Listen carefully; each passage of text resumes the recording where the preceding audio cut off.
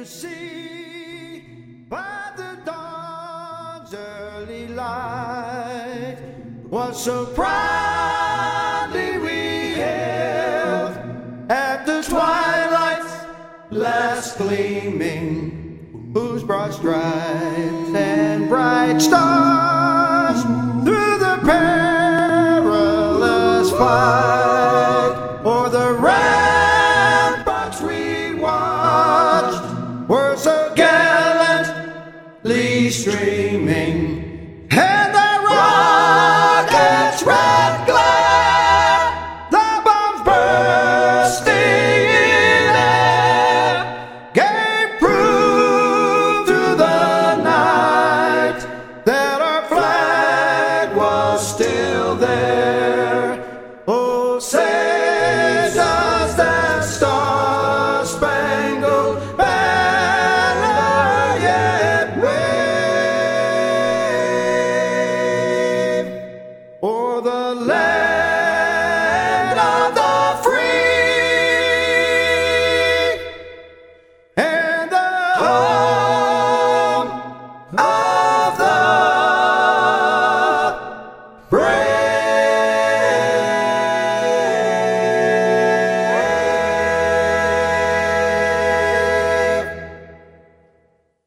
This is the Banker Bob Thought for September the 6th. As I get older, I make a detailed shopping list before heading out. Then I leave the shopping list on the counter and try to guess what was on it when I get to the store. Fans, welcome to Rappin' on Racing, September 6, 2021. Joining me now is co-host Dave Oliveri. Dave, good evening. How are you?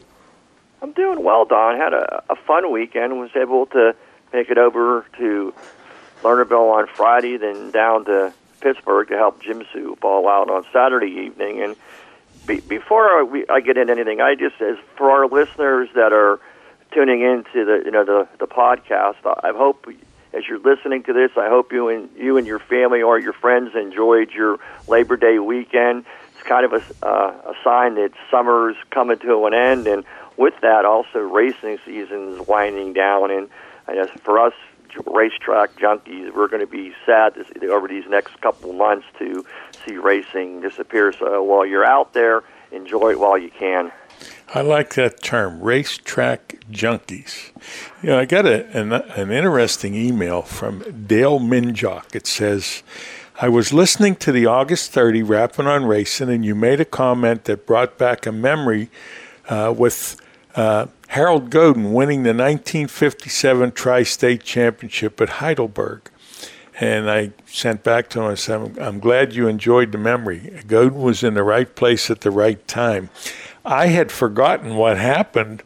Dick Linder was leading the race, got a flat tire, turn 4 of the last lap, and Godin just happened to be in the right place at the right time. He was driving for Cal Fry, and the next time we go to Jennerstown, I'll show you where Cal's garage, it was a little wooden 2-car garage, and Godin did a nice job. It was car number 27. So a memory that came back for Dale Minjock, and I never know. We get all kinds of emails, we get all kinds of requests, but that one was important enough that I wanted to share it with the listeners.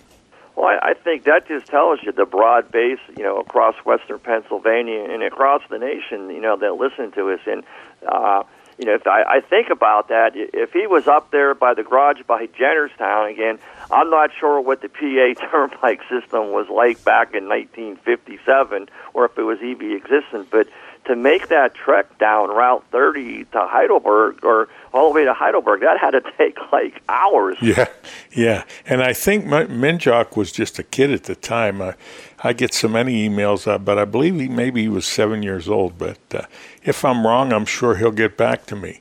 Dave, why don't you kick things off with Lernerville? Yeah, Friday at Lernerville saw Alex Ree in his 5-second plus advantage over the fielder race with 2 laps to go in the Precise Racing Products late model main event as the caution flag waved, making for a green-white checkered finish. When action resumed, Ferree managed to finish the job, crossing the line and heading ahead of promising driver Logan Zarin to collect his second win of the season at Lernerville in the #1 Cochran Automotive machine. I was so impressed with Logan Zarin. I mean, he's only been in the Supers, 1 year? Yeah, he. We had the big. I mean, it's hard to believe. We had the big announcement back in March when Logan and his dad Jim came on the show and said, in addition to the crate, we purchased a second car, and I think he's had a bunch of good, strong runs. I think that's his best finish at second. He's got a third, and the other thing that's good about it, and it's nice when you have a father or a mentor that's able to help you, and he was at Port Royal this past weekend. He's getting out and traveling, and there is no substitute for time behind the wheel, but to take a notebook and to expand it at tracks that you raced in. Obviously, he's had a good career in the crates. He's still racing now, but it's nice to see the young kids, Logan and Levi Yetter, venturing out and doing well, because as the Alex Ferrees get a little bit older, much like Lynn Geisler, they're not going to be around forever. Bright stars, bright futures for Logan and Levi. Hey, our guests tonight include Jennerstown General Manager Billy Rebar, Steve Singo, hobby stock driver, Matt Bernard from Pittsburgh's Pennsylvania Motor Speedway, announcer and good friend Mike Dutko, late model drivers Alex Ferree, Michael Norris, and Chris Lander. Howie Bayless talked to Michael Norris when he won the Labor Day 55 at Bedford. I have an interview with 11-time feature winner from Latrobe Speedway, Anthony Montepart, to discuss his season.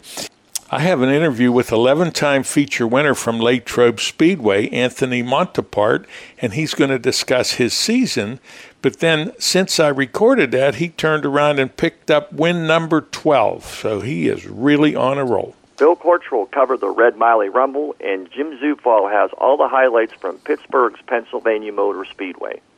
Tom Lang has all the information on the big events coming up at Dragway 42 and the IHRA Bracket Finals. Want to let everybody know that some of our scheduled guests for next Monday include Andrew Gordon and Jeremiah Shingledecker. You were telling me about the interview with Shingledecker and how his wife got started as his mechanic and crew chief. I did, and I don't want to spoil too much of it, but Don, you've been around a long time, and this sport is predominantly male-dominated, and we could probably give Travis a call, and to see the young women as they're coming up now, they're race engineers, they're crew chiefs. I know, I can't think what the lady's name, I think it's Heather for Dennis Herb.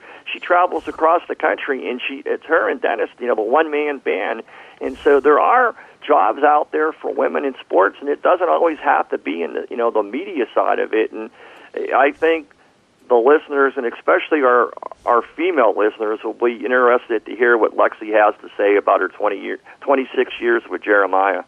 Well, you mentioned women and people that might be associated with Travis Geisler. Andrea, I'm not sure of her last name, is an engineer on the Xfinity team.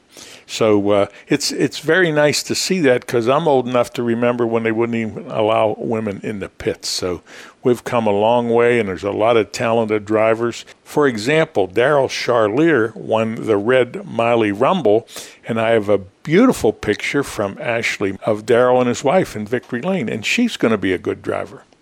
Yeah, she's up. And the great part about Daryl, he's won about everything there, and as Jim Zufall was interviewing him last night in Victory Lane, off to the corner, there's a fourth generation coming up. So you've seen three of them race, three generations raced on, and if things go well, and I know he's already in a go-kart down at Schaefer, so maybe in a few years, and I know I'm getting old. When the four-cylinder division winner last night at Pittsburgh is a 13-year-old, and I interviewed him, I said, most people 13 years of age are sitting in the grandstands watching, not winning races, and it was a second feature win of the year.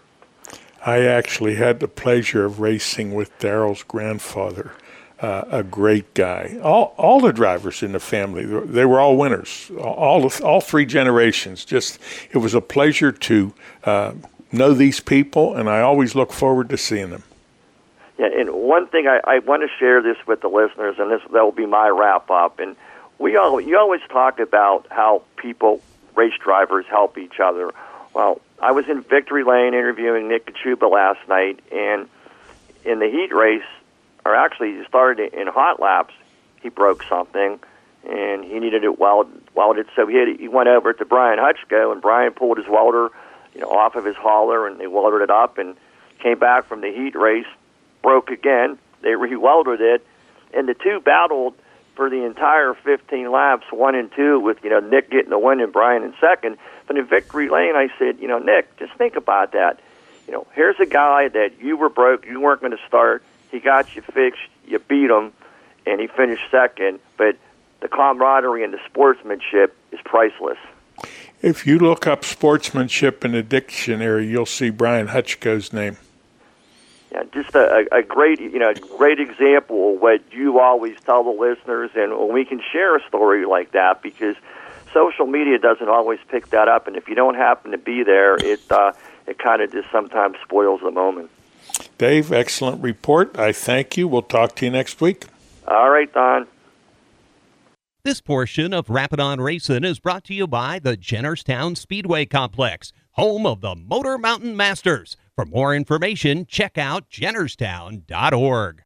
Since 1974, Environmental Air Incorporated has provided quality sheet metal and HVAC services in the greater Pittsburgh area. They're a commercial sheet metal contractor. Founded in 1974 by Glade Neal, Environmental Air is a family-owned union sheet metal company, currently managed by Paul and Craig Neal. The people of Environmental Air are both a team and a family. They believe customer service is important. They value their employees and know that together they can have a meaningful impact on each project or service they provide. Residential service is not available due to the magnitude of their commercial work. 47 years of excellent customer service is the foundation of this successful company. Environmental Air is located at 1100 McCartney Street, Pittsburgh, PA 15220. For additional information, call 412-922-8988. A message for all racers, race fans, or campers. Alternative Power Sources Incorporated, located in western Pennsylvania since 1995, we have proudly served homeowners and businesses throughout portions of Pennsylvania, Ohio, and West Virginia, offering a complete line of generators and the ability to provide turnkey projects. From sales and rentals to service, maintenance, and installation, Alternative Power Sources is dedicated to providing reliable generator solutions. Their brands include MTU, Kohler, Gillette, Yamaha, PowerTech, and ASCO. The experienced sales force has over 40 years' experience in the generator field, providing the resources to design the generator package to meet your needs and specifications and supply the specified products. If service is important to you, they are your source. Alternative Power Sources. For more information, call 1-800-894-4455. And now more Rapid On Racing with Don Gamble and Bill Rebar. Listeners, joining us now is Billy Rebar, the general manager at the Jennerstown Speedway. Bill, my people are telling me some really good racing Saturday night. Let's talk about it. Yeah, Mother Nature was absolutely fantastic. As I continue to say, she seems to be one of our biggest fans this season as we get the most racing we've done in the past several years. And it didn't disappoint on the track as well. We had a great crowd, great turnout in the pits, and great racing. Very clean racing. Hats off to the opening feature of the night, which is the Soystown Auto Record Modified Division. Probably the cleanest race I've seen in that division the entire season. We've had some cars getting tore up. There's been some hard feelings among drivers. They all gave each other room. They ran a very, very clean race. And ultimately, starting position means a lot. Anthony Aiello and Tom Golick, who is your first and second in points, which they're just separated by just 3 points, Don, going into next week's racing. They started on the front row. Well, the cream rises to the top. When you have two of the fastest car on the front row, they're going to be hard to beat. Ultimately, Anthony Aiello was able to visit Stoney's Victory Lane.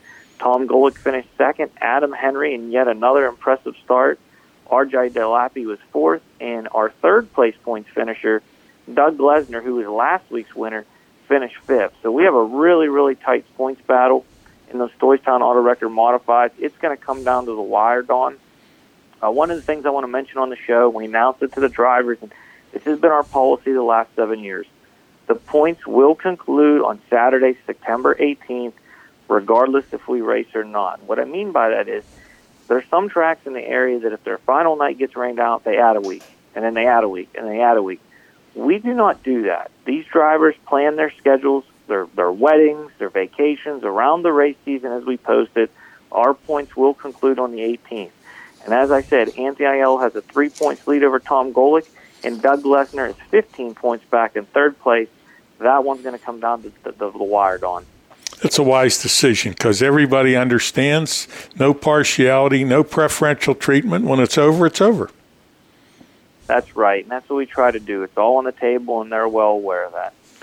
In the Ron's Collision Center Street Stocks, it was Casey Flegel once again returning to Stoney's Victory Lane, but it didn't look like that might have happened a little earlier in the race.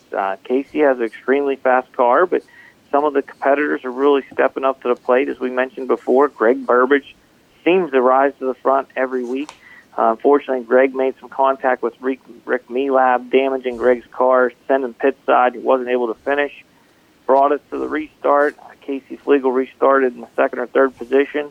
Mel Wilt was running up front, got to lead some laps the other night. Great to see him, but Casey was your winner. Mel Wilt second, and Aaron Van Fleet rounded out the top three.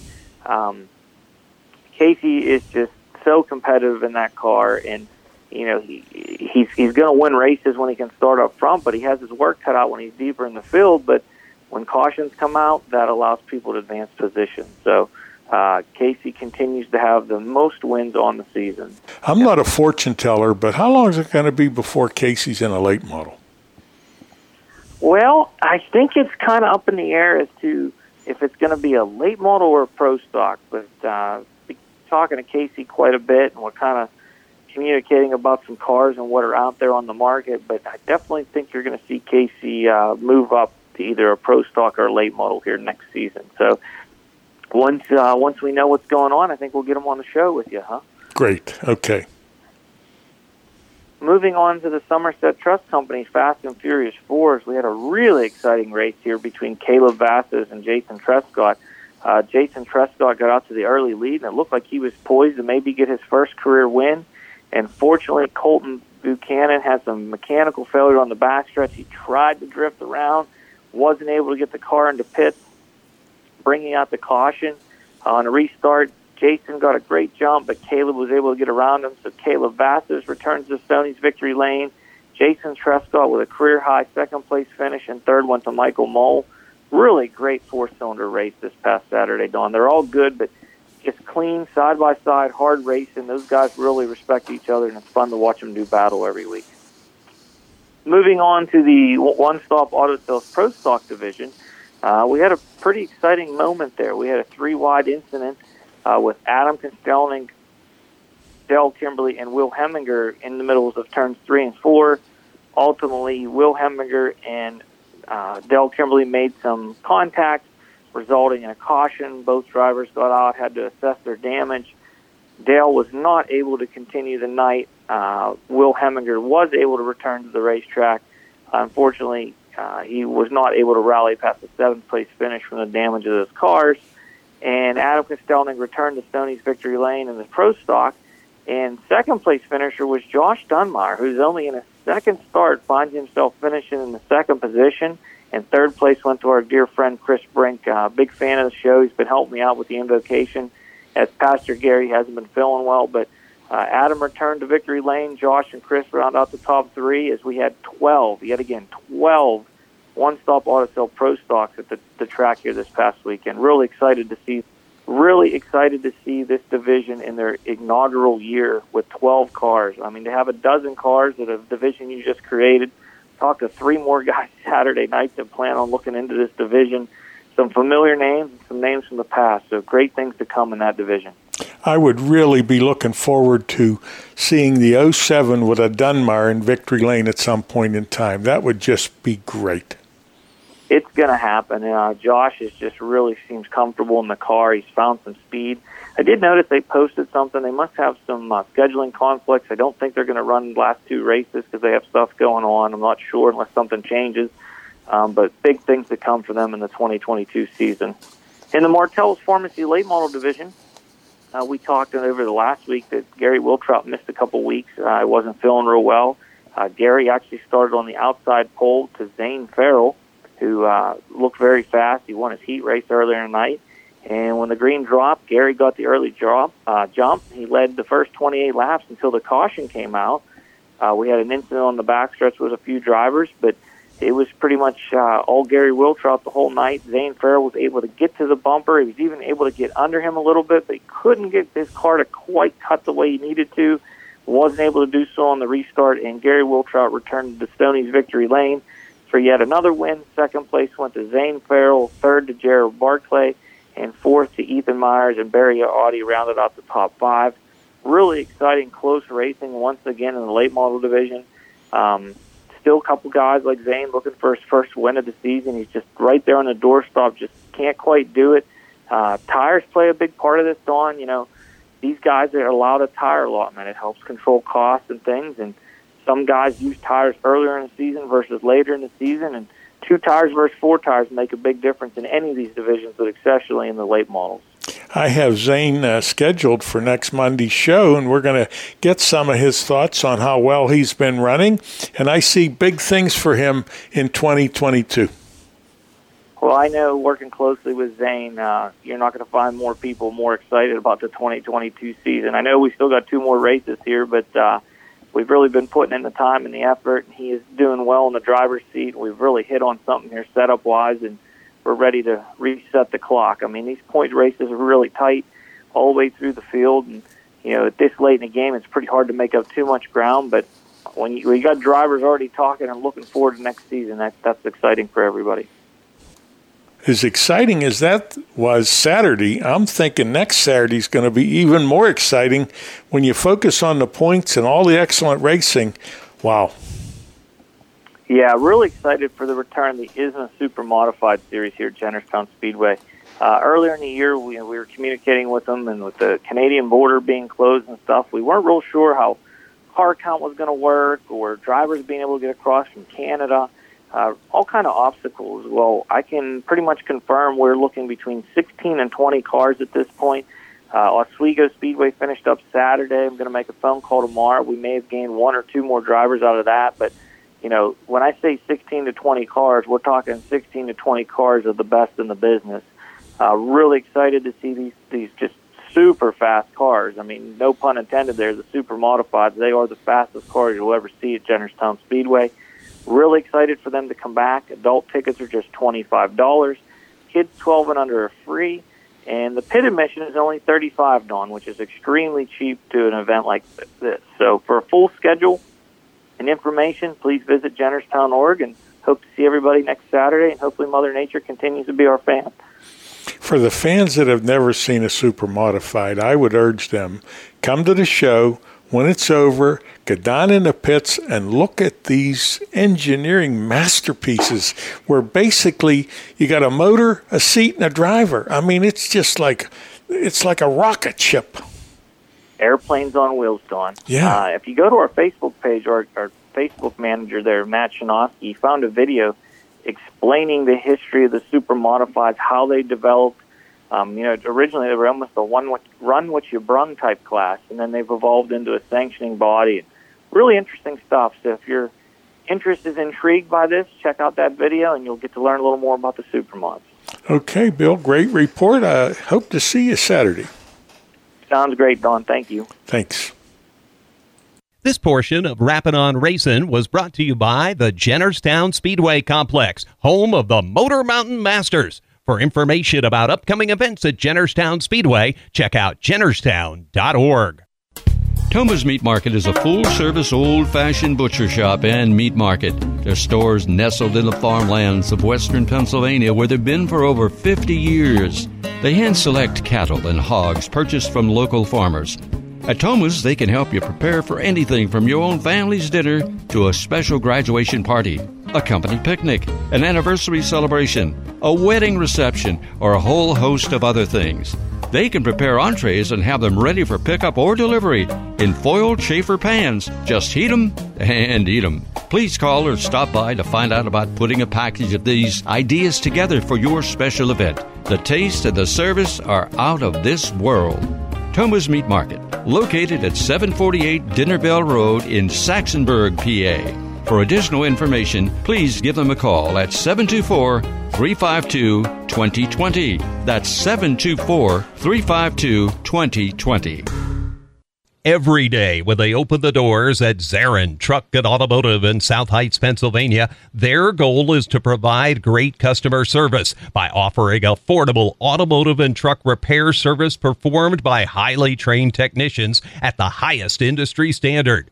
By implementing the latest diagnostic equipment and computerized repair manuals, you can rest assured that your vehicle will be repaired to factory specifications for your specific car or truck. At Zarin Truck and Automotive, they believe in honest repairs and will demonstrate that fully by explaining the repair or service you are receiving, and they'll give you an estimate or quote before work is performed. When you choose Zarin Truck and Automotive in South Heights, Pennsylvania, you are choosing professional automotive repair and maintenance performed by expert automotive technicians. That's Zarin Truck and Automotive in South Heights. And now back to Don Gamble and more Rappin' on Racing. Joining us now is Steve Singo, the driver of the number 7 at Jennerstown Speedway. Steve, how are you? Doing real good, Don. How are you doing? I'm well. Now, you're recovering from a little bit of an accident at Jennerstown, and for the benefit of the listeners, tell them what happened and how your recuperation is going. Well, all I remember is it was in practice, and I was passing a slower car, and the next thing I know, I hit the wall head on, wide open. I did not even have time to lift off the throttle. And it knocked me out because I don't remember anything then until the fire department was in my window. And they said I actually got T-boned by another car. And I don't remember any of that. Any idea, did the throttle stick or something? Or what do you think caused that? No, the throttle didn't stick. It was just a racing thing when I thought I had him cleared, and I'm not sure if I came up or he came down. It was a rookie driver that had never been on the track before with other cars. Yeah. And it was just one of those racing things, and no, the throttle didn't stick. It turned me into the wall so quick and violently that I didn't have time to react to it. And the recovery seemed to be going okay? Yeah, the shoulder's a little bit sore, but other than that, nothing's broke and everything's where it's supposed to be. That's wonderful. Turning the clock back, I know you spent some time at Rosedale Tech. Now, was there more than one Rosedale Tech? Because the one I knew of was in Homestead, Pennsylvania. Yeah, it was actually, when I went to it, it was right there above the Homestead High-Level Bridge. Yeah, well, that's a little bit of a ride from where you live, isn't it? Yeah, I had an apartment out there, actually. I'd stay out there during the week and then come home on weekends. And were you in the auto tech classes, or what were you studying? Yes, sir. I was studying auto mechanics, auto and diesel mechanics. Good. And is that what you're doing now? No, actually, when I graduated from there, I went to Laurel Engine Rebuilding and worked for Bob Kober for a few years, and then I got into road construction, and that's what I've been doing ever since. Cool. Since about 1991. Yeah. You know, I don't want you to get a big head, but anytime I mention Steve Singo, I always get the same response. What a great guy. Really nice to be around. Just a pleasure to be with him. I guess a lot of that comes from the fact that when you're not racing, you help out at Jennerstown. Yeah, I enjoy that. You get to see it from a different end different side with helping out the officials, and I helped out Motor Mountain Masters night, and those guys, hats off to those guys. They really work their butts off, and it's not just hang out in the pits. They're busy constantly. I was whooped by the end of the night. The staff at Jennerstown is incredible. Billy Rebar put the A team together, and the owners should be very proud of what he has accomplished, plus all the things they're doing at the track, all the improvements, the new lights. It seems like every time they have an opportunity to make it better, they do that, and it's a showplace.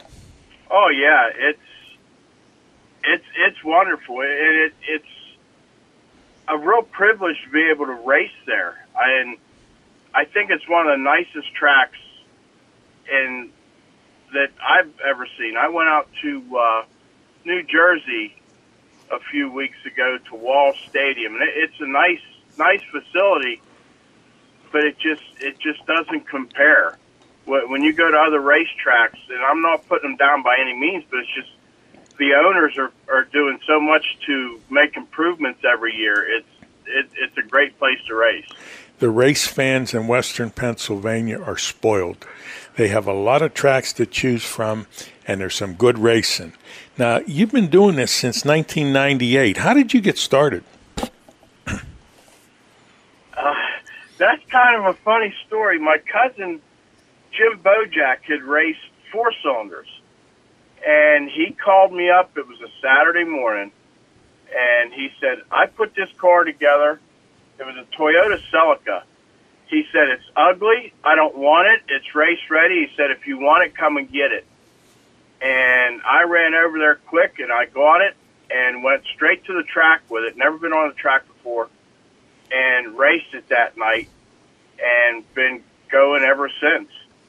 Well, after the four cylinders, then you did the street stocks, and then the Chargers, and not a beautiful number 7. Now, the car got banged up a little bit, and I understand that you're getting it back together and you're going to return to the Speedway. Yeah, we're in the process of putting it back together. We're hoping to be there. I'm not promising nothing, but we're going to try. We're going to try and be back this year. Fans, I want to remind you again, we're talking to Steve Singo, the driver of the number 7 at Jennerstown. The fans, the friends, I'll tell you what I like about Jennerstown. They even made the gate bigger at the end of the front straightaway, where the fans can come down and visit with the drivers. It's very frustrating when I go to some tracks, the drivers, especially the big boys, they load up, pack up their truck, and they're out the door, where the kids, the fans, the family, they like to come down there. And on any given night when I'm there, if I walk down through the pits, Dawn, you want a bottle of water, you want a sandwich, you want some pizza, I mean, they just go, that maybe that's the best part, in addition to the racing, is the camaraderie with the family and friends after the races. Yeah, that we hang around as long as we can after the races, and it's really neat to have the little kids come down and want your autograph. And autograph night is my favorite nights to race. It doesn't matter what's going on. Autograph night is my favorite night of the year. Getting to meet all the fans and all the little kids especially. They just go nuts and like to sit in the car and get autographs, and it's really humbling, to be honest with you, that they want an autograph from me. A lot of them, I don't know them. I don't know them at all, but they're fans of mine, and that's really very humbling. Well, to them, you're larger than life. You're a race car driver. You're their favorite driver, and that's a big deal. And the drivers that respond appropriately with the fans are always successful. Yeah, I grew up about a mile as the crow flies behind the stands at Jennerstown. And when I was a kid, if the air was right, you could sit on the back porch and you could actually hear every word the announcer said. And I started going to the track probably when I was 11 or 12, when it was still dirt. And then when it got paved, and some of them guys down there are my heroes from when I was younger. There's a lot of them. And honestly, Dawn, I like NASCAR. I knew of Richard Petty, and I didn't know of anybody else until I was probably 19 or 20 years old and went to my first NASCAR race. I didn't even know who Dale Earnhardt was. Wow. And because all the guys at the local track, those were my heroes. Yeah. And those are the guys I looked up to. I don't know if you remember, it was a couple of years ago, and I don't know what the occasion was, but you asked me to sign the roof of your car. What was that about?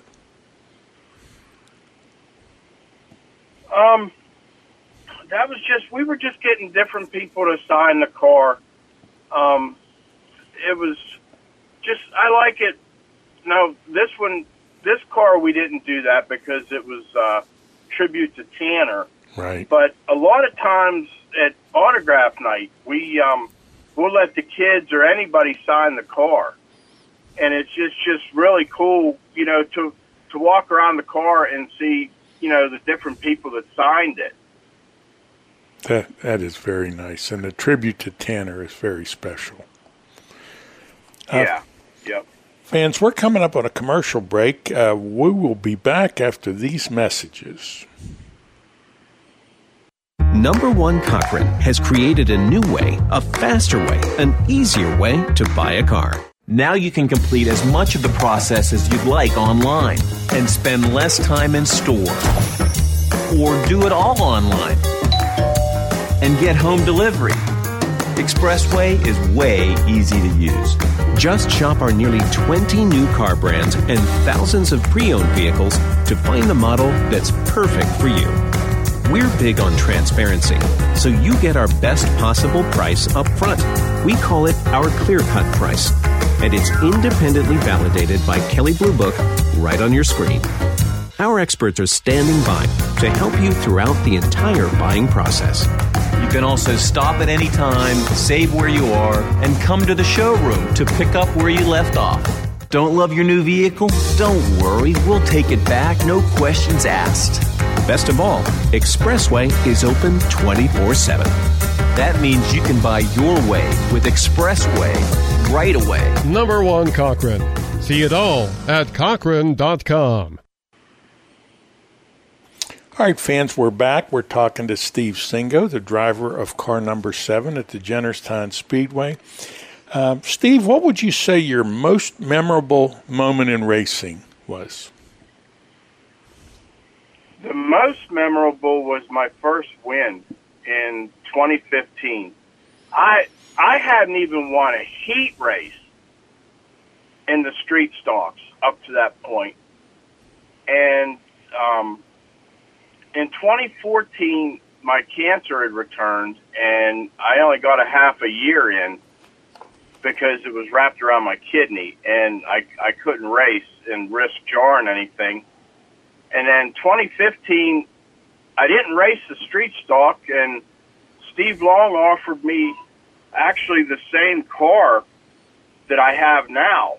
And I ran 3 races in 2015. I got a third, a second, and then the last race of the season, I actually won it. And that was the most memorable moment. And I have a little fellow that his name's Bryce, and he's followed us ever since I had the pink car. He liked the pink car, and he would come down and see us, after every race. And he's the one that got that trophy. And I'll never forget that moment. That is pretty special. How about something you'd like to forget? 2006. Tell us what happened there. 2006. That was in a street stock, and I started on the front row. Adam Kostelnik was winning every race that year, and we were pretty much a top 3, top 4 car, and I started on the front row, and the car was hooked up that night, and we took off, and we had it was at least a half a straightaway lead. And I I kept looking in that rearview mirror because Adam had a very distinct car, the paint job. You could see it coming up through the field.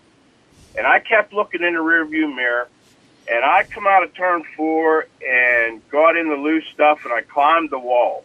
And I never backed out of it. And I'm riding the front stretch outside wall, and what happened, it caused a big wreck with all the concrete dust. And Roger Armstead ended up destroying his car in that wreck. So we started off again on the restart, and again, I'm watching the mirror, and Adam got up into second place. And I kept watching the mirror, and I missed my mark, and he got around me. And I couldn't get back around him. That should have been my first win. And that was very disappointing. And Adam even told me, he said, I seen you looking in the mirror. He said, if you wouldn't have watched that mirror, he said, I'd have never got around you. And that's the most disappointing moment in racing right there. Well, to get that kind of a compliment from Adam is pretty special. One of the things I like to ask the drivers how they pick their number. Now, it's currently number 7, and I love that because I ran that number for many, many years. But it wasn't always number 7. I guess your first year was 99. Yeah, I bought the car off of Jason Fritz, and it was actually Jack Zatowski's championship car. And Jason, it was yellow 99, and I had no money. Everything came out of my pocket. In fact, when we painted it, we masked off the decals, all the numbers and everything, and painted it. And the following year, my cousin Jim Bojack helped me redo the car. And again, everything's coming out of my pocket, and I thought, well, one number's got to be cheaper than 2 numbers. Yeah. So we just picked lucky number 7. And that's how we come up with the number 7. That's funny. And I love to ask the drivers that. I mean, Lou Blaney's was his basketball number. I had a fellow on last week, his number was his football number. Then one of the fellows from down at Mercer, his number is 965. And I said, how'd you get that number? He said, that's my address, 965. Well, you mentioned when you didn't have any money, and now you got some sponsors, and they're helping you out. So let's take a minute and acknowledge your sponsors. Yeah, if it wasn't for the sponsors, and a huge shout-out to Dave Forrester at Farmers Union Co-op. This car, we pulled it out of the weeds, and Dave didn't know me at all, and I knew the car was sitting in the weeds with a blowed motor, and I had a crate motor, and I asked Dave, I said, I introduced myself and said, would you mind if I got that car and put my motor in it to get another car on the track in this division? And he didn't know me, and he's there, hold on a minute. And he went and called Billy Rebar, and I think he called a couple of the track owners, and he came back in 15 minutes, and he said, you come get that car whenever you want. And that's how this journey started with this car. But Dave at Farmers Union Co-op has helped me immensely. And then Hazlett Trucking, Kathy and Ed, they've been a huge help. I worked with them, and they're like family. Morocco Welding, North Star Equipment, American Paving Fabrics,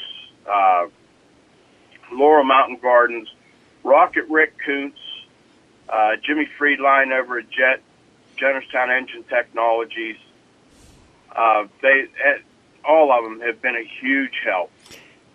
Butch Dill, he's the one that painted the car, and then Casey Flegel and Stick Figure, Signs, and Rapid are the ones that did the decals on the car. Is Tar Bloomer still with you? Yes. She cut me a heck of a deal on the wraps for the tires. Cool. I want to go back to Dave Forrester. Now, was this car at his business or in his yard or on his farm? Where'd this car come out of the weeds? Well, actually, he bought it for Steve Brown. Steve Brown drove it for a year, and then they blew the engine in it. And then they went and bought Jason Pritz's championship car. And that's the same car that Chris Ament's running right now. Okay. So it was actually sitting at Steve Brown's house, parked between a van and an airplane in the weeds. Yeah, and when I walked up and looked at it, it was an airplane. It ain't got no wings on it, but it's an airplane. Yeah. And it's sitting there at his house. I don't know what he's going to do with it, but it's there. Yeah. That's funny. How about the crew, the people that help you at the track, get the car there, and make sure you're winning some races? Yeah, our crew that comes every week, and I can't thank them enough. It's the entire Dively family: Joe, Kristen, Brian, and Jonathan, and Samantha Barron, and my wife Angie are there every week. And I just drive that sucker, and I come in and, you know, they watch me on the track, and I come in and tell them what it's doing, and, you know, they have a little powwow and they make adjustments, and 99% of the time they make the right adjustments. I can't remember a time where they went the wrong way. And then a huge shout out to Josh Kokenauer and Mike Ray and Eddie Leesoff. Those are the three guys that helped me rebuild this car. We spent an entire winter 2 years ago completely rebuilding this. And anytime I need any, you know, major fabrication work done, those are the guys that come over and get it done for me. I want to go back to Dave Forster again.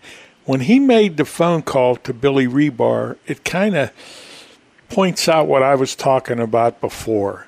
Everybody likes Steve Singo, and I guess his conversation with Billy was, what do you think of this guy? And then he came back and gave you the car. Pretty impressive. Yeah, Billy told me about that conversation, and he told Dave, he said, you know, he said, me and Steve have laughed together, we've cried together, and he said, I'd give him a shot. And Dave come right over to me and said, when do you want to pick that car up? That is a nice story. Well, hey, we're coming up on a close here. Any comments you'd like to add? Anyone you'd like to thank? I need to really thank my wife, Angie. She puts up with this, and I had a post on Facebook. You know, racing at the track is 6 months out of the year, but it's 12 months out of the year at home. You know, if you're not at the track, you're working on the car, and she sacrificed so much to let me do this. I compliment Angie and the wives, the moms, the girlfriends, the sisters, because that's a special lady that can put up with all the grief that the drivers give them. And you're a lucky man. Yeah, I agree. That's the thing. All the drivers get all the recognition, and it's the people behind the scenes. If it wasn't for the people behind the scenes and the families that support them, nobody would be able to do this. Exactly. Nobody. Well, Steve, I'm glad you're recuperating. Plan to get up to Jennerstown here in a week or so, and whenever your car's back up and running, I'm going to come down and see you. Want to say hi to Angie and the rest of your crew. Jennifer and Dylan, how old are they, and are they involved with your team? Yeah, Jennifer's 33, and Dylan is 29. They support me. Jennifer's really not into racing, and Dylan has his own business, and he is just so busy. But they both support me in it, and they watch Angie. Angie tapes the races every week, the heat races and the features, and Jennifer's watching them all the time. And Dylan's always calling me, you know, asking me how I did and if I need anything. Like if I need anything done through the week and he has time, he'll come over and do it for me. And Brantley Barron, your grandson, what's the story with him? How old is he? He's 2. He is the son of Samantha, which was Tanner's girlfriend. I see. and Tanner was actually going to adopt Brantley. So we've kept them in the family, and they're not going anywhere. Well, that's another good story. Well, Steve, I thank you. Appreciate you taking the time to be with us this evening, and wish you continued success for the rest of this year and every year after that. Thank you very much. I appreciate it. This portion of tonight's program is brought to you by Zarin Truck and Automotive. And now, more Rapid on Racing with Don Gamble and Dave Oliveri.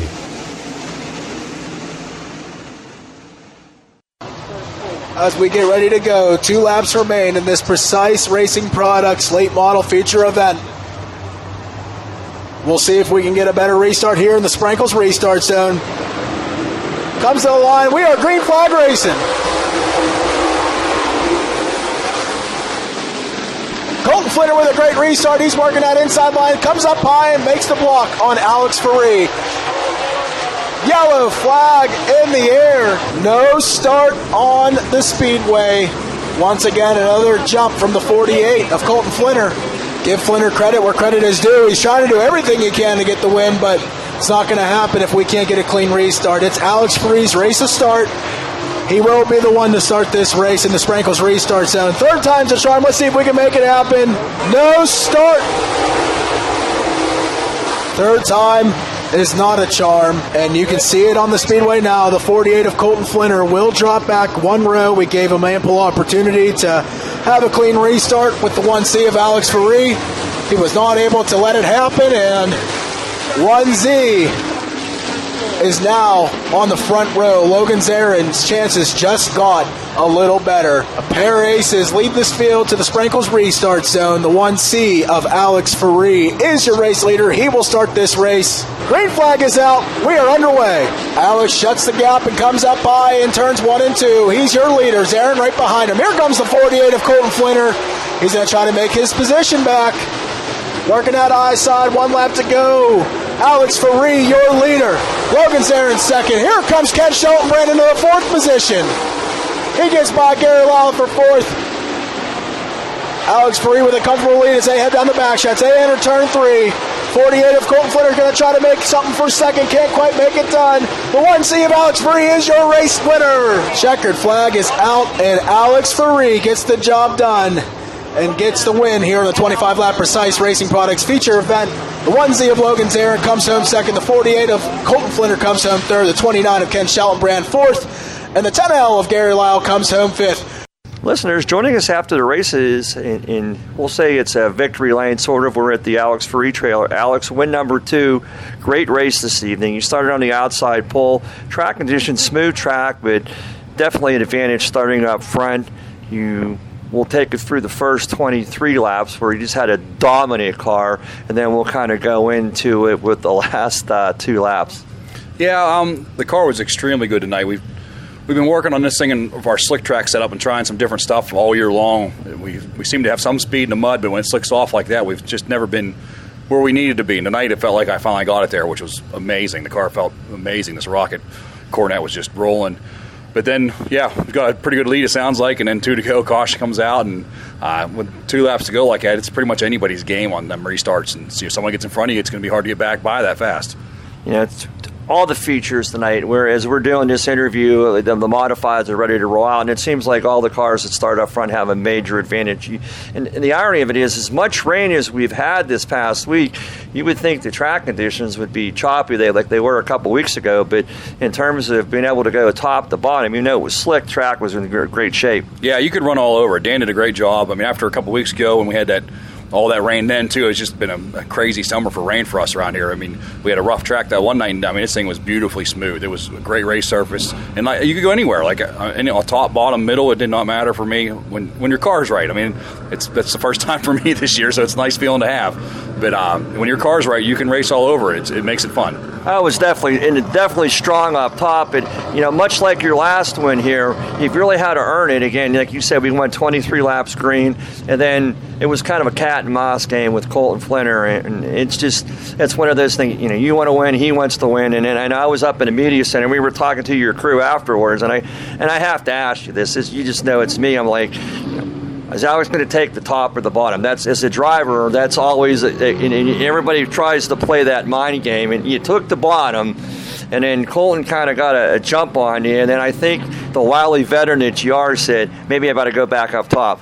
Yeah, I mean, he definitely wanted to win, which we all do. So he was trying to eke everything he could out of them starts, and he got caught a couple times there trying to do it, which, let him get in front of me, but they kept calling him back on it. So, yeah, I don't know. When the track's that slick, it's so hard to pick the right lane. It's because it's such an even starting spot, and then you're going into one even like that, you're going to be in trouble because it's just going to be a good, hard race after that. So I was just trying to get everything I could advantage-wise also. And I still don't know if the top's the right way to go. Back in the day when I won all my championships, I made a living on restart on the bottom because it just always worked for me. But it's not the same as it used to be, so I need to learn that. That's my big thing. I always pick the bottom because it's just what I used to know to do, and it's not the same no more. It seems like you have to be so strong off the bottom now. You have to be able to get into one, and then you don't want to do that proverbial slide drama. Like you said, it's just tough to get the car to rotate that quick unless you get the tremendous jump. And everybody's equipment today is like so equal. Oh my, yeah. I mean, there's 12 guys are here on any given night that can probably win. Colton, Zarin, Dietz. I mean, you go down that line, there's more than that. I mean, there's just so many cars. Yeah, Kenny, Tommy Beck. Usually Norris and Miley are here. They weren't here tonight, but I mean, there's so many good cars. I mean, just everyone's got top-notch equipment anymore. It's you got to be on your A game every night. Well, we'll have to joke with you. Last time I did the interview, we kind of busted you on victory lane. You forgot some of your sponsors, and one was Marburger. And guys, you got them twice tonight. But win number 2 here. Let's just thank your crew and your sponsors, Alex. Yeah, I mean, I can't start without my wife. Just the amount of effort she puts in at home to make everything good there with 2 kids and let me do what I do. I mean, she's an amazing woman. She's a saint. Lynn Geisler and what he's done for me and get this car together, and Cochran, of cource. Jack Crowell. Oh, Jack. He's amazing, man. Always has a smile on his face, too. The man always has a smile. He's a great guy. Moody Sales and Service, Butler RV, Franklin Rear Ends, Jack's Recycling, Bachman Trucking, Balea Oil. I forgot that out there tonight. Hotsy, Marburgers, that's who I forgot last time I was originally. I got them twice tonight. All my crew, Mike, Todd, Earl, Frank. I mean, the work, not everyone knows the work that goes in on a weekly basis. I mean, we're at the shop at least 2 nights a week, and that's if everything goes fine. You have a problem, then you're there 4 nights a week, and you're talking 5-6 hours a night. It's amazing the amount of work. Just washing a car takes 4 hours. I mean, the work is insane. My mom and dad, of course, they always help me out. And not definitely the biggest one I never always forget to start the top off is Lord and Savior. Well, Alex, congratulations on win number 2. I know we have one more race here in a couple weeks, and best of luck the rest of the season. Thank you very much. Saturday night racing entertainment. That's what you'll get every week at Pittsburgh's Pennsylvania Motor Speedway. The 2021 schedule is jam-packed with racing action.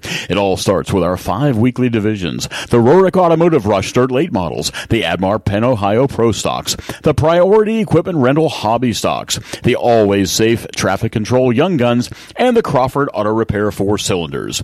Throughout the season, PPMS hosts several racing series, adding to the racing action.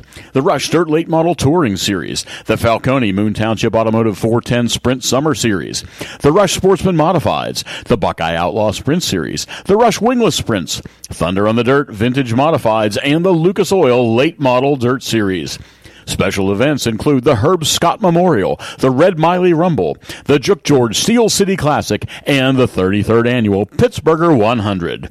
Stay up to date with all the news from Pittsburgh's Pennsylvania Motor Speedway at ppms.com. On Facebook, it's Pittsburgh's Pennsylvania Motor Speedway, and on Twitter, it's at PA Motor Speedway. And now more Rapping on Racing with your hosts Don Gamble and Jim Zufall.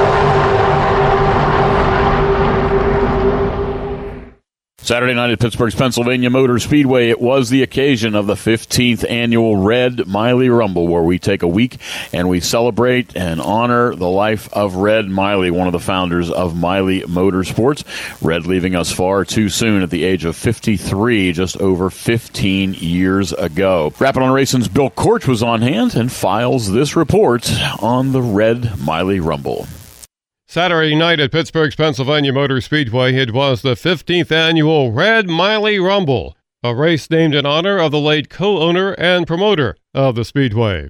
It's a race that has lost some of its luster through the years, a race formerly run by the super late models, attracting some of the area's top drivers. Now the crate late model drivers, who run for the most part on a weekly basis at Pittsburgh, were participating this past Saturday. There were 15 crate late models in the pits for the race, and Zach Morrow, driving the Benz number 60, set the fast time with Daryl Charlier the second fastest. 2 heat races were run, and the top 3 finishers from each heat would form the field for the 6-lap dash. Zach Morrow winning the first heat, followed by Michael Doritsky and Cole Petrell, and Daryl Charlier winning heat number 2, followed by Jake Gunn and Michael Reft. Morrow would go on to win the dash and gain the pole for the feature. He was followed in the dash by Daryl Charlier, Michael Doritsky, Cole Petrell, Mike Reft, and Jake Gunn, who hit the wall between turn 3 and 4 midway through the race and was eliminated from further competition. In the 40-lap feature, from his pole position, Morrow broke out into the early lead, with Charlier in hot pursuit, followed by Cole Petrell, Nico DeBecco, Mike Reft, and Justin Lamb, making his first appearance of the season driving the Goebel number 20G.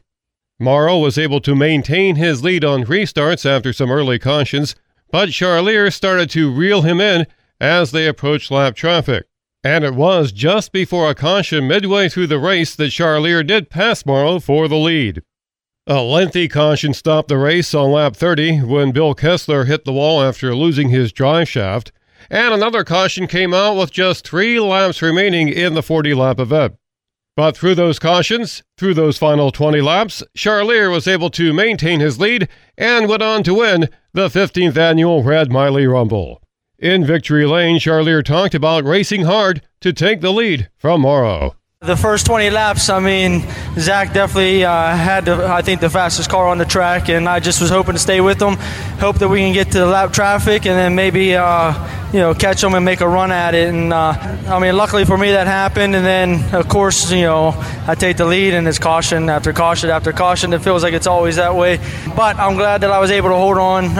Zach's a heck of a racer, and is very competitive, so I'm glad to be able to pull one off in front of him.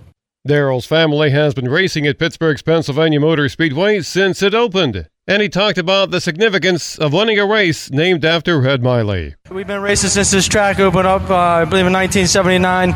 I was fortunate enough to know Red a little bit, and I was a young boy when, unfortunately when he passed, but I'm glad that the Mileys continue to put this on in honor of him, and I'm glad to be out front and take that one home. Zach Morrow, who finished in second place, talked about trying to hold on to that early lead. We were good for, the first so many laps, and the car went away just a little bit, and I don't have enough experience up against the wall in one of these cars to really make up for it, and he's about the best we got around here running the top. And Morrow talked about how the deal came together to run the Benz number 60. Bob's been wrenching on the 48 car all year, and when our motor broke a couple weeks ago, I didn't make it back into the trailer, and he says, hey, you can drive my car next week.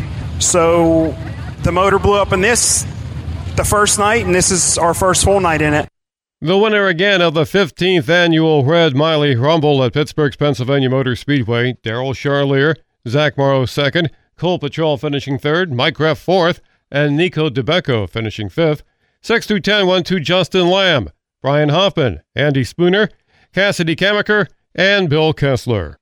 Following the race in Victory Lane, Jim Zufall was able to talk with both Matt Miley and Ben Miley about their brother Red. I would say to those guys that never met him, Red Miley and his brothers were you guys 53 years ago. And it's kind of ironic, all the 53s that surround Red. This is the 53rd year of Miley racing. So Red started it all. A teenager working in a gas station, got a free car, and off we went. Ben was the driver. At the time, you had to be 18, so he was designated the driver. He got so good that we never he was the driver. So that's the way that went. And as racers, this was our favorite racetrack. We ran weekly. We ran For a while, we ran Thursday at North Hills, Friday at Lernerville, Saturday at Pittsburgh, and Sunday at Motordrome. And Pittsburgh was always our favorite, and it opened in '79. Emma and Nick ran it a while, and then they leased it here and there along the way, and it seemed like it could never really catch on. And Red went to Emma and worked out a lease deal. Then he came to his siblings and said, "Hey, you want to be partners in a racetrack?" And at 30 years old, I had a lot of confidence in Red and Ben and my other brothers and partners, and so I said, yeah, and here we are 33 years later still doing it. And it's really hard to believe we've been able to hang on to it 15 after Red was gone, because he certainly was the man behind it all. You know, we're going to get booted off the track here in a minute by Smokey, but Ben, since you're Smokey's boss, we're gonna count on you to not let us get kicked out. Your thoughts on 15 years of doing this? Really, I have to focus, I think, on our racing over the years. That's what it brings back to me, just watching the race. And, you know, you see a lot of young kids racing now, which is fantastic.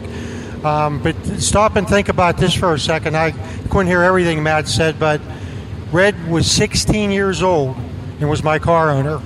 I mean, he started our team. You know, I wasn't driving for my dad or an uncle or somebody like that. I was driving for my brother. And I just think that's pretty amazing when you look back even in today's world that a 16-year-old could do that. He made our race team happen. Over the years, he always made sure I had good stuff and was very dedicated. And Matt touched on how the racetrack came about. He's responsible for that, too. Red had a lot of foresight. Really always think about, you know, what would it be like if he was still here. That comes back on a night like tonight, too. But, and definitely missing a link, and we just try to hang in there and do it. But my feelings more tonight are about our racing, not the racetrack. We had great times as kids doing that, and Red was an innovator. I mean, the cars he gave me to drive that Jerry and Matt built, my uncle and my dad helped out, that just almost makes me want to race again. Ben and Matt Miley reflecting on their late brother Red after the 15th annual Red Miley Rumble, once again won by Daryl Charlier. Reporting for Rapid on Racing, I'm Bill Korch. Other divisions on hand on Saturday night racing were the Priority Equipment Rental Hobby Stocks in yet another tune-up race for the big 1,111 to win Hobby Stock Invitational in memory of Josh Langer coming up this Saturday, September 11th. And when it was all said and done, after a couple of heat races won by Stephen Sheltman and Matt Bernard, sitting in victory lane was Stephen Sheltman. Then Adam Faree finishing second. Jonathan Catellis, Robert Betts, and Ben Anton were your top five. 6th through 10th were Frank McGill, Tom Anton, Jack Grimm, and John Gill. Heat race for the Rush Sportsman Modifieds, who were visiting with us, a sole heat race. That was won by Chaz Wolbert. And Wolbert with a barn burner, literally passing for the lead on the very last corner of the very last lap. Actually, on the straightaway, he made the pass and won by 0.016 seconds over J.C. Boyer in a thrilling finish. Justin Shea, multiple-time winner this year at PPMS. In the 14S car, he finishes third. Fourth was Jordan Ehrenberg, then Chelsea Kreckage rounding out the top five. Rest of the field was Jacob Rutana, Cole Edwards, Doug Rutana, and Jacob Jordan. In our Admar Penn, Ohio Pro Stocks, Nick Kachuba comes out on top, finishing first, picking up second or third victory of the year for Kachuba. Brian Hutchko just coming off two consecutive victories. He finished second. Bill Robertson third. Jackson Billick and Jacob Billick were your top five. Finishing the rest of the field were Jacob Billick Jr., Tanya Charlier, and Noah Brunel. Another young winner in our Open 4 division, the Crawford Auto Repair 4-cylinder division, Hemi Kinniston, just 13 years old. Normally would be racing in the young guns at that age, but he is in the Open 4 cylinders, and he picks up his second victory of the year. Derek Quigley finished second. Bob Quegg driving the 2B car on Saturday night finished third. Eric Reynolds in the Lovebug 53 was fourth, and 11W of Lucas Weaver finished in fifth. Our Young Gun Division winner was once again Logan Cotellis. Well, as we said earlier, It is going to be quite a race on Saturday night, September 11th, as we not only are having the Hobby Stock Invitational for $1,111 to win, also honoring with the 20th anniversary of the 9/11 attacks on the United States. We are honoring all first responders. That's police, fire, EMS, as well as military, both current and former military. All with proper ID will be permitted into the track for free grandstand admission at the front gate. So if you are a member of any of those categories, first responder or current, present, or former military, you certainly, with proper ID, are welcome to come join us. We're going to have a presentation for you down on the front stretch before the race starts, and then the big Hobby Stock Invitational race, all in memory of Josh Langer, is all going to happen this coming Saturday at Pittsburgh's Pennsylvania Motor Speedway. For Rappin' on Racing, I'm Jim Zufall. Racers for Tots is a non-profit organization composed of a group of racing enthusiasts who have come together to raise money through various fundraisers and raffles to purchase toys for children in need during the Christmas season. Founded in 1999, Racers for Tots has raised over $2 million to purchase toys and bicycles for children in need across Western Pennsylvania. Racers for Tots donates to Children's Hospital of Pittsburgh, the Children's Institute of Pittsburgh, the Salvation Army, Father Ryan's Outreach Center, Children of Murder Victims, Catholic Charities, Bikes for Children with Autism, and any local organization that benefits families with children in need. This year, the organization will celebrate 21 years, and there are many local and regional raffles and fundraisers planned. And if you see the Racers for Tots car at your local speedway, be sure to purchase a $10 ticket for a chance to win the Racers for Tots grand prize, a brand new rocket race car. This car is valued at about $50,000. For additional information, call 412-952-4723 or go to info@racersfortots.org. Fans, joining us now is Chris Lander, the driver of the number 18 Rush Slate model at Pittsburgh. Chris, good day. How are you today? Good morning, Don. How are you doing today? Good. I have a lot of things I want to ask you. Mainly, we're going to lead up to the special thing you're going to do at Pittsburgh's Pennsylvania Motor Speedway, but a little bit about you. Most drivers back in the day, they had a body shop, a garage, a junkyard, yak. But you have a really different background. You went to Penn State and studied paramedicine. What does that mean, and how does that impact Chris Lander? Well, a couple years ago, I decided to go back to school. As you said, went to Penn State, the Fayette campus, down there in the mountains, to study paramedicine. It's Penn State's paramedic program. I've been an EMT for maybe 15 years or so, and I decided to go back to school and advance my career a little bit, as that's my full-time job, and especially with the pandemic going on, we never expected this. So we decided to step it up and advance my career a little bit, and like I said, I went back to school. So many people just don't appreciate what you and your co-workers do, whether it's police, fire, paramedics, EMTs. They just take it for granted. But it's a life and death situation. On any given day, you could be in a position where you can save somebody's life. That's got to make you really proud of your profession. It is. I love telling people about, what I do. I grew up around it as a little kid, and, my mom and dad and stepdad were actually volunteer EMTs, or as some people still say, ambulance drivers. They were all involved in the volunteer fire departments as well. I got into all that as a secondary career. I'm currently the assistant chief out here in Slovan with the fire department as well. So I have a little bit of emergency background. What a lot of people don't know is, when I got out of high school, my primary career is I went to Pennsylvania Culinary, downtown Pittsburgh, and I'm actually a certified chef. And while I was going through college for that, I picked up my EMT certification as a backup plan. I got tired of cooking after cooking 10 years at the Meadows, and here I am. I've been on the ambulances for 5 years now. I've worked for 2 different companies, and, you know, it was something else to do, and it was something else to give back to the community. Fans, we're talking to Chris Lander, the driver of the number 18 Rush late model.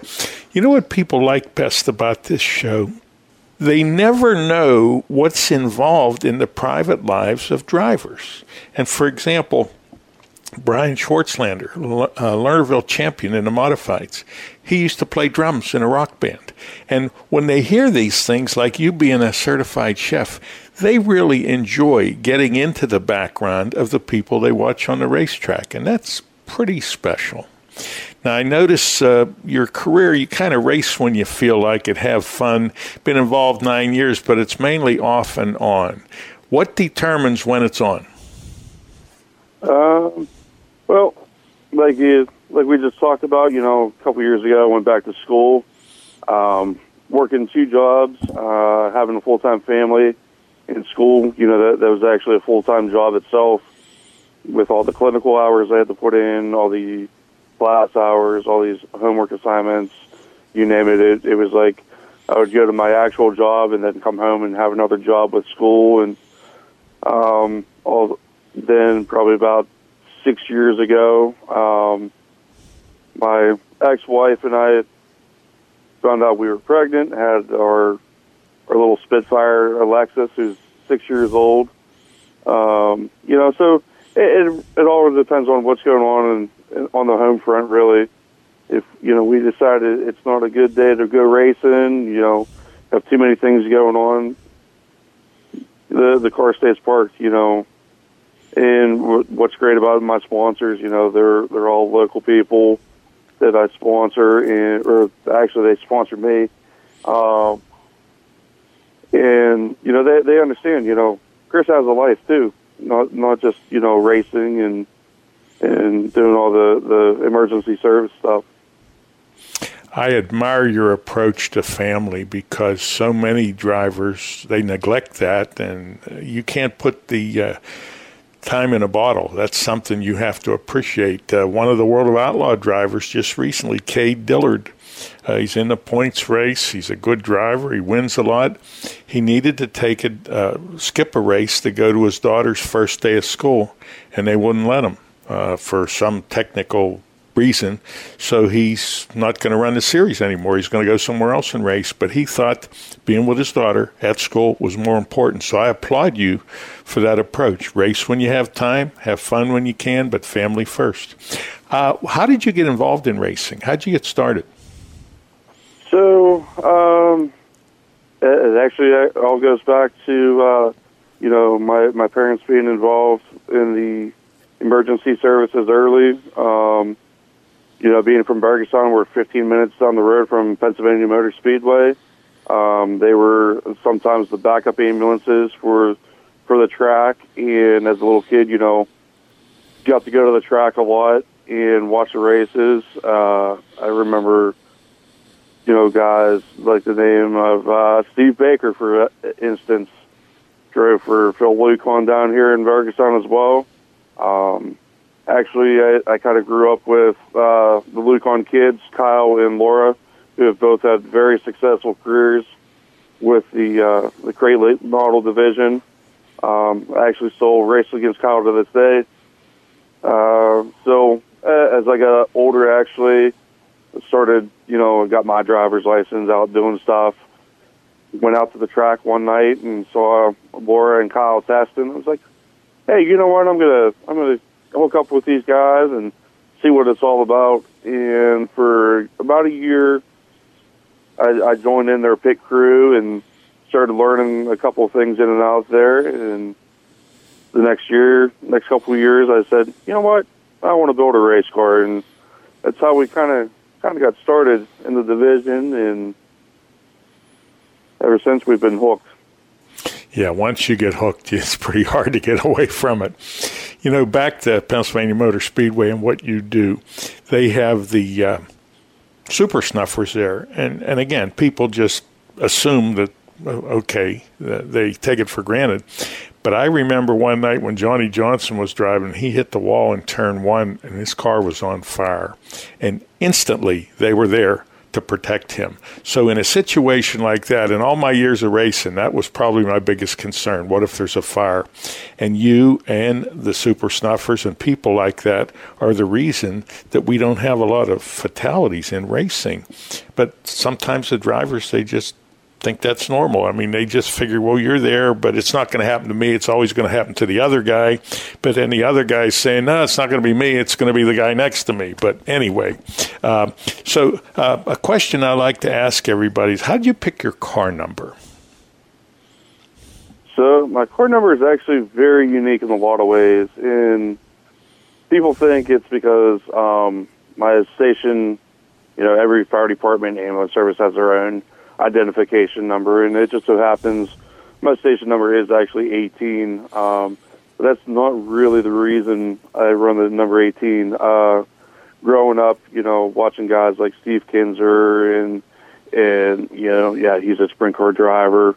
Watching some of the outlaw races and stuff on TV, I become a big fan of Shannon Babb. Shannon Babb runs the number 18 super late model in the World of Outlaws and Lucas Oil divisions. And just something about Shannon. I got to meet him here a couple of years ago down in Charlotte. And, just a very nice gentleman, And, I always remember growing up as a kid it was his number. And so I decided to run that. Also, another reason, watching NASCAR, Bobby Labonte ran the number 18 bright green Interstate Batteries car. I was like, yeah, that looks kind of cool. I like that number. It's a number that you actually don't see a lot in racing either. So that's how we actually come up with our number to run. Couple good choices. Yeah, with a number like that, you're not going to have to put a C or an L or an X or whatever, because that is kind of a rare number. We're talking to Chris Lander, the driver of the number 18 Rush late model. This doesn't happen without a lot of help. So let's take a minute and acknowledge your sponsors. Yeah, so we've had, in the 9 years that we've been running, we've had a couple of great sponsors on board with us. Starting off with Wally's Towing and Auto Service here in Burgestown.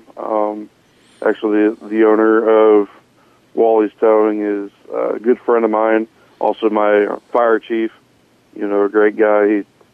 He'd give you the shirt off his back if you needed it. He helps everybody out. And the other sponsor we have had on board for the 9 years that we've been racing is Farner Fire Extinguishers. Dawn, you were talking about, our super snuffers at the track. Brandon takes care of all of the extinguishers out there at PPMS, and he's been on board with us as well to make sure we're safe. We have extinguishers all the time in the pits as a backup. And this year, newly on board with us, another good friend of mine and also a brother fireman, Josh Harvey, the owner of Next Gen Outdoor Services, jumped on board with us for his new business. Does all kinds of outdoor services, such as like landscaping and yard work and all that kind of stuff. Some good people. How about the pit crew? Who manages things when you guys are racing? So the pit crew, they're the rock behind our operation, and don't have too many outsiders in the pits with us. We were talking about family earlier, and our team is really family-based and oriented. My parents are involved. My stepdad's my head mechanic. Rick, he's been phenomenal. I said, let's get in the race, and that's what I want to do. I said, about the Chevy motors. I said, about carburetors. I said, why don't we make this work? And he's like, okay, let's do this. And, it's been a great learning curve working on older kind of motors with the carburetors. because everything these days are all fuel injected, computerized. You know, he's gotten to teach me a lot about mechanics. My mom, Jody, she's a home front keeper. You know, she makes sure that, you know, when Dad and I are out racing and whatnot, if the girls can't go with me, she's got them under wraps. You know, make sure you know, throughout the week when I'm working, she's like, all right, Dad, all right, Rick, get to the garage, you know, make sure this is done, this is done, this is done. You know, she communicates with me a lot when I'm at work, and we know stuff needs to be done on the car. This year, my sister Lauren, she's our new crew chief. She kind of stepped up to the plate after personal reasons. You know, I lost my crew chief here at home. She stepped up. She's my track side worker, and something that we have coming up here in September that we're working on. We'll talk here later on. She's been doing some social media stuff and work here at the home front as well with, you know, promotions and stuff. Other crew, my oldest daughter Kylie, she's 14, like we talked earlier. She's learning mechanics, you know, basic, you know, life skills you would need, you know, like jacking up a car properly and jack stand placement, kind of stuff like that. And she's learning some basic mechanics on how to take care of the cars, which is great. Other crew, I have a couple of racers and whatnot that help us out. Dan and Jimmy Lepro. Jimmy Lepro being, you know, former racer out there at Pennsylvania Motor Speedway. His boy Dan is now racing. We race same division, so we work together. Track side mostly, you know, a couple of home front, you know, strategies that we both work on in the garages. Fans, we're talking to Chris Lander. We're going to need to take a commercial break. Stand by. We'll be back with more after these messages. Saturday night racing entertainment. That's what you'll get every week at Pittsburgh's Pennsylvania Motor Speedway. The 2021 schedule is jam-packed with racing action. It all starts with our 5 weekly divisions: the Rorick Automotive Rush Dirt Late Models, the Admar Penn Ohio Pro Stocks, the Priority Equipment Rental Hobby Stocks, the Always Safe Traffic Control Young Guns, and the Crawford Auto Repair 4-cylinders. Throughout the season, PPMS hosts several racing series, adding to the racing action. The Rush Dirt Late Model Touring Series, the Falcone Moon Township Automotive 410 Sprint Summer Series, the Rush Sportsman Modifieds, the Buckeye Outlaw Sprint Series, the Rush Wingless Sprints, Thunder on the Dirt Vintage Modifieds, and the Lucas Oil Late Model Dirt Series. Special events include the Herb Scott Memorial, the Red Miley Rumble, the Jook George Steel City Classic, and the 33rd Annual Pittsburgher 100. Stay up to date with all the news from Pittsburgh's Pennsylvania Motor Speedway at ppms.com. On Facebook, it's Pittsburgh's Pennsylvania Motor Speedway, and on Twitter, it's at PA Motor Speedway. Since 1974, Environmental Air Incorporated has provided quality sheet metal and HVAC services in the greater Pittsburgh area. They're a commercial sheet metal contractor. Founded in 1974 by Glade Neal, Environmental Air is a family-owned union sheet metal company, currently managed by Paul and Craig Neal. The people of Environmental Air are both a team and a family. They believe customer service is important. They value their employees and know that together they can have a meaningful impact on each project or service they provide. Residential service is not available due to the magnitude of their commercial work. 47 years of excellent customer service is the foundation of this successful company. Environmental Air is located at 1100 McCartney Street, Pittsburgh, PA 15220. For additional information, call 412-922-8988.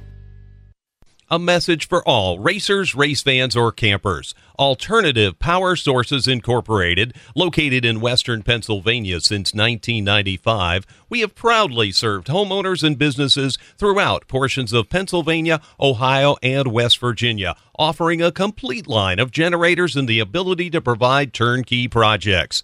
From sales and rentals to service, maintenance, and installation, Alternative Power Sources is dedicated to providing reliable generator solutions.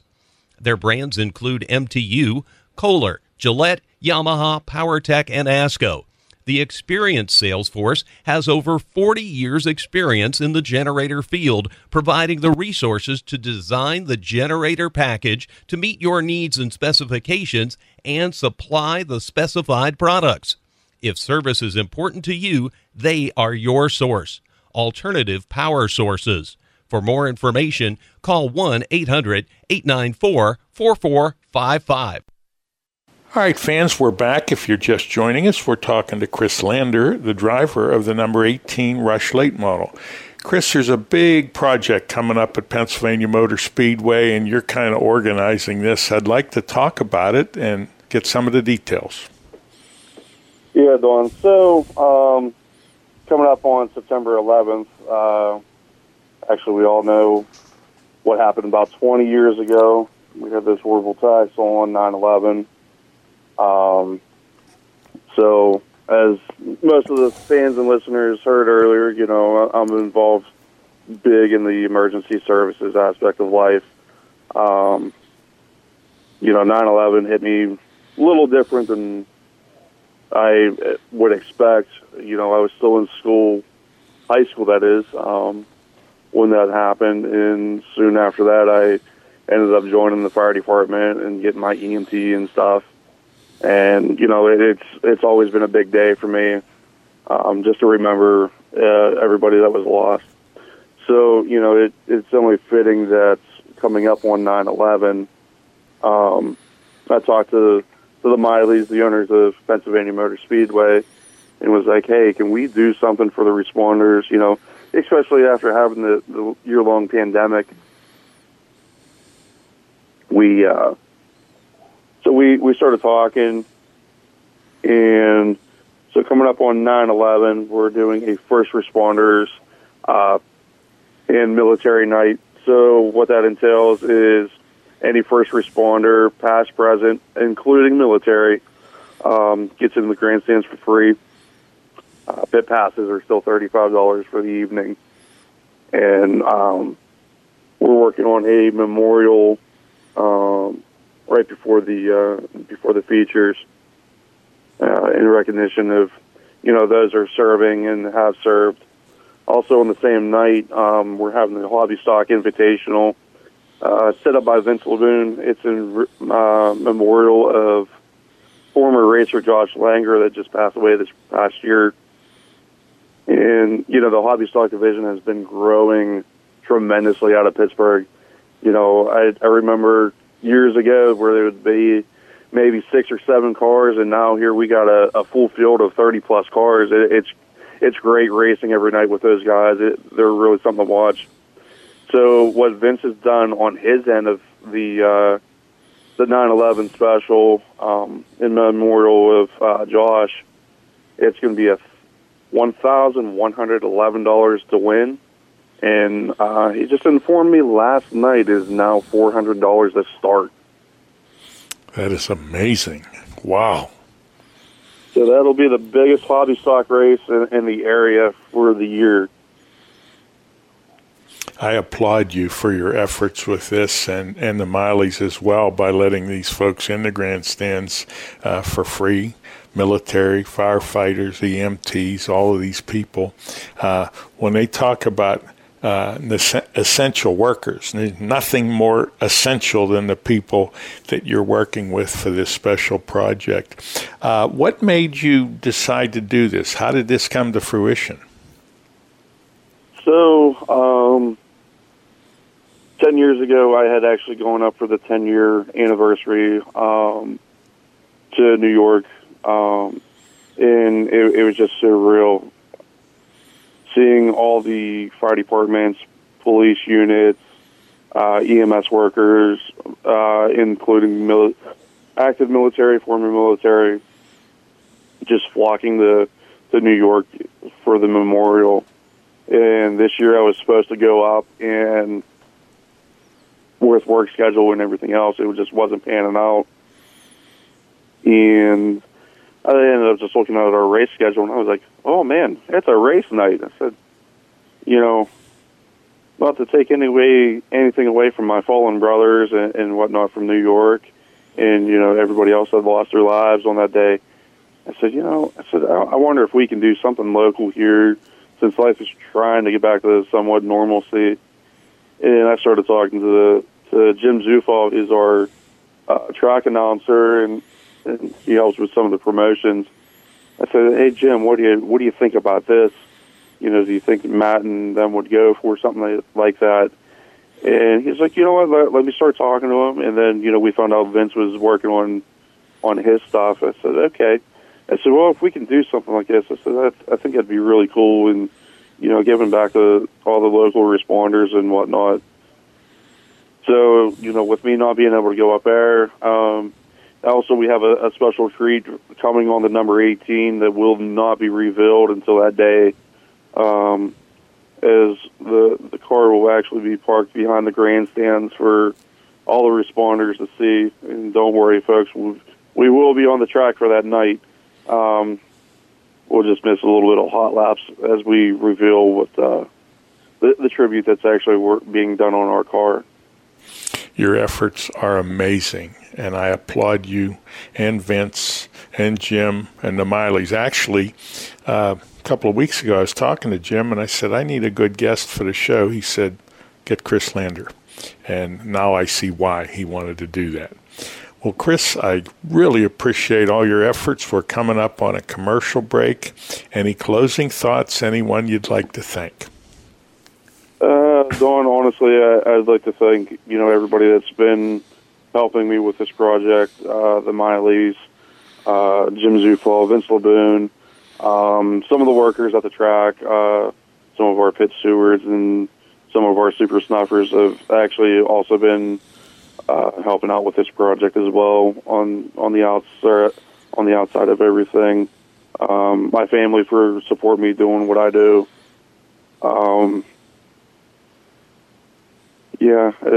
I just appreciate everybody that's been involved with this project. Appreciate Jim throwing a bone out there for us and getting you on board to do this interview today to help try to promote the race. We want to see as many people out there as we can. This is wonderful. And for the listeners that like the behind-the-scenes stuff, in addition to all the things you're doing here, they found out you're a certified chef. And that's one of the things I like about the show. I try to learn something new every time I do an interview. This was a good one. Well, Chris, I thank you. You have a nice day, and we'll see you at the track. All righty, Dawn. Thank you. This portion of tonight's program is brought to you by Environmental Air Incorporated. And now back to more Rapid on Racing with Don Gamble and Tom Lang. All right, listeners, up next is Tom Lang with all the latest drag racing news. Tom, good evening. How are you? Good evening, Don. It's a pleasure to join you as always. I thank you. Hey, you've always been an advocate for racers getting involved in organizing and promoting events. This week's Heavyweight 8 Pro Mod race at Dragway 42 is just that type of event. Yes, Don. The Heavyweight 8 is back for a return match. In just its second year, this race shows what can be done when racers take charge of their own future. This race is the brainchild of the Romer family, who have a long history of organizing and sponsoring races in northern Ohio. They were behind the Friday Night Door Wars races at Norwalk about 15 years ago. Along with John Vergotts and John DeSerbo, they were the originators of the Asphalt Wars series at Thompson Raceway Park. And together with DeSerbo and Kurt Stedding, they started the Heavyweight 8 last year at Dragway 42. Last year's race was a quick 8 format for pro mods and also any top sportsman cars that wanted to race heads up. And for an inaugural event, it turned out to be quite a race. The bump spot in the 8-car field was taken by Tim Molnar in his elite top sportsman Camaro with a 399, so the entire field was in the 3-second zone. The top 4 cars all ran in the 370s, so that field was very stout. Unfortunately, heavy rains moved in before the final round could be run, so John Camp and Kurt Stedding decided to split the purse. But these days, that big novelty check seems to be as important as the money, so Camp and Stedding decided that they would run for the check during testing at the PDRA race at Galat Motorsports Park 2 weeks later. They also decided they would race right off the trailer. No testing, no tuning, pull them out of the trailer and let's go race. And John Camp got the best of Kurt Stedding that day, so Camp comes into this year's race as the defending champion. This year's race promises to be even better than last year. In addition to last year's sponsors, R&R Auto Body, DeSerbo's Premier Construction, and P2 Contracting, Erie's A1 Automotive has come aboard as a sponsor, making this race the best paying quick 8 type race we've had in our area. The winner will be taking home $5,500. The runner-up will bank $3,500. The total purse will be over $15,000. Bars Leaks has also jumped in with a $1,000 low qualifier award and a contribution to the purse. Plus, this year's race also features some new classes. RAB Trucking, KB Trailer Sales, and Motorsports Unlimited have pitched in to sponsor a quick 8 for outlaw dragsters. So those teams will be a part of the action, which is cool for them because those cars don't have as many races available to them as do the Pro Mods. There's also going to be an Outlaw Limited Street class as well. And those are just the heads-up classes. A Dragway 42 Summit Index Series will also be on the card, as will the Buckeye Stock Superstock Series, which is a class that's near and dear to my heart. My first involvement in organizing, promoting drag races began back in 1995 with a stock superstock race at Fairmont Dragway. Race Car Rich will serve as competition director for the Pro Mods, as he did last year, and I can tell you Rich has worked tirelessly to make this year's race better than last year. He is personally responsible for the involvement of Bars Leaks. We're expecting a very stout field of cars, although despite serving as one of the sponsors of the race, the P2 Contracting team will not be taking part due to a previous commitment. So if you would like to see some of the best Pro Mod teams in PDRA competing at a local track, head to Dragway 42 this Saturday for the Heavyweight 8. Gates open at 8 a.m. You know, just 1 week after that race, the IHRA bracket finals will be run at Dragway 42, and that race marks a milestone for one of the local track operators. Why don't you tell us about it? Yes, Don, for the first time in recent memory, the IHRA bracket finals will not be run at Keystone Raceway Park. There's a meeting of track operators at the bracket finals every year, and among other business that needs to be addressed, the track operators vote on where the finals will be held the following season. At last year's meeting, it was decided that this year's finals would be held at Dragway 42.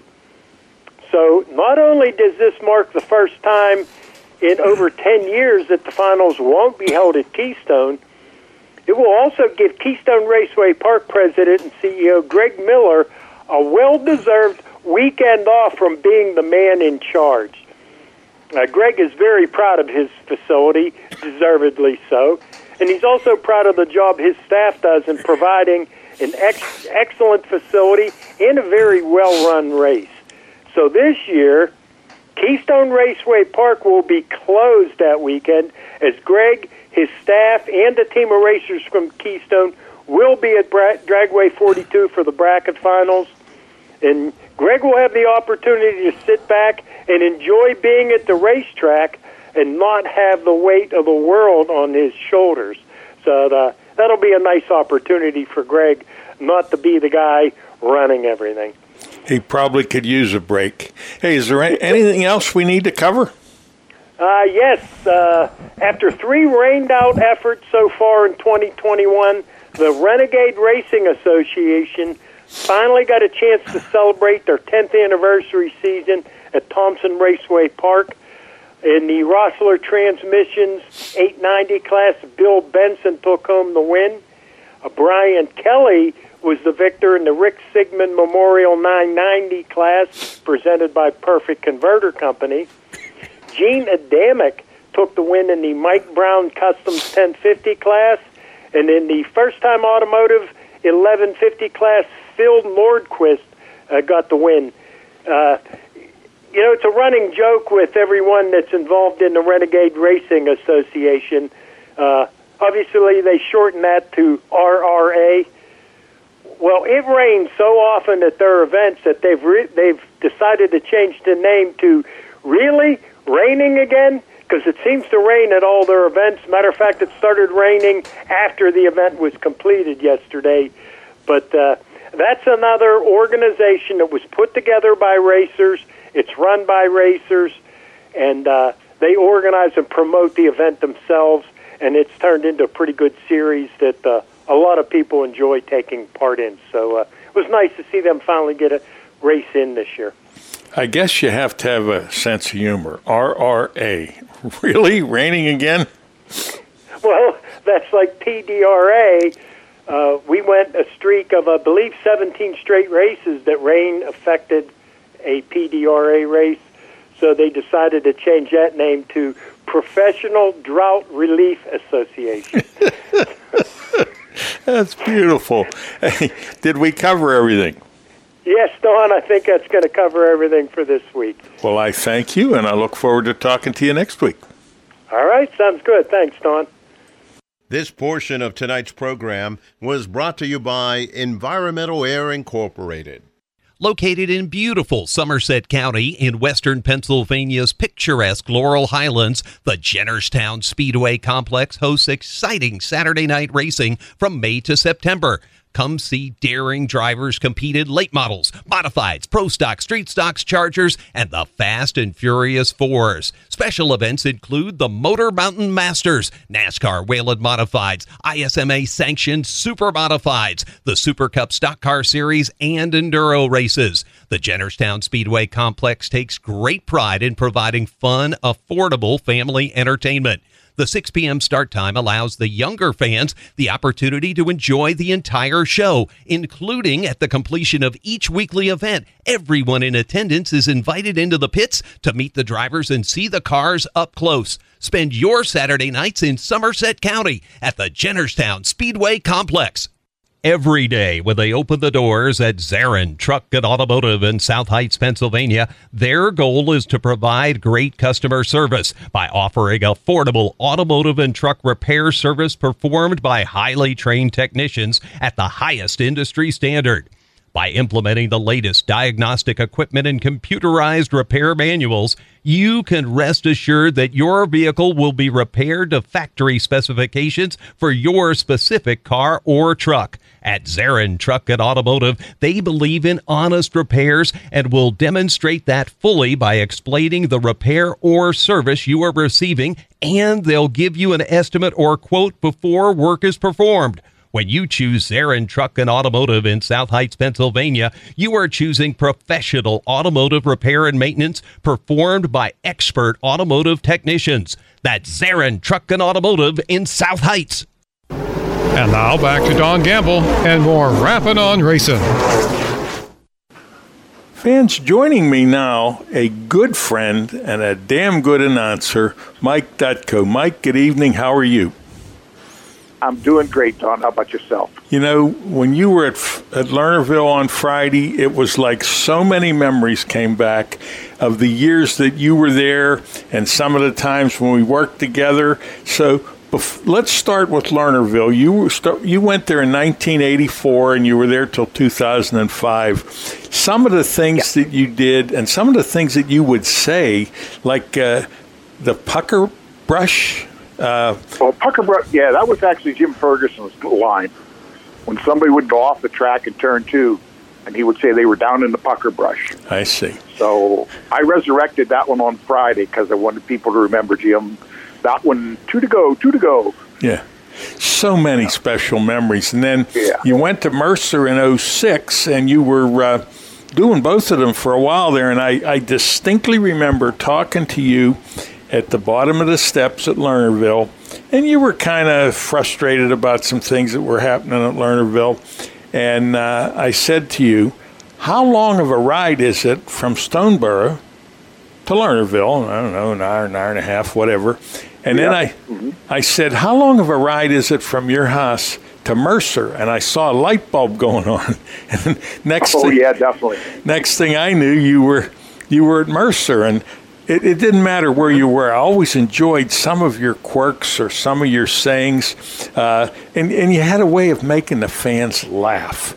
And that's what it's all about. We're not in the racing business. We're in the entertainment business. Well, that's it. I figured as an announcer, we have an obligation to educate and entertain. And because the thing is with the educational thing, and it can get lost real easy. Not everybody that comes to those races knows exactly what's going on. So you got to do the rudimentary, this is what the flags mean.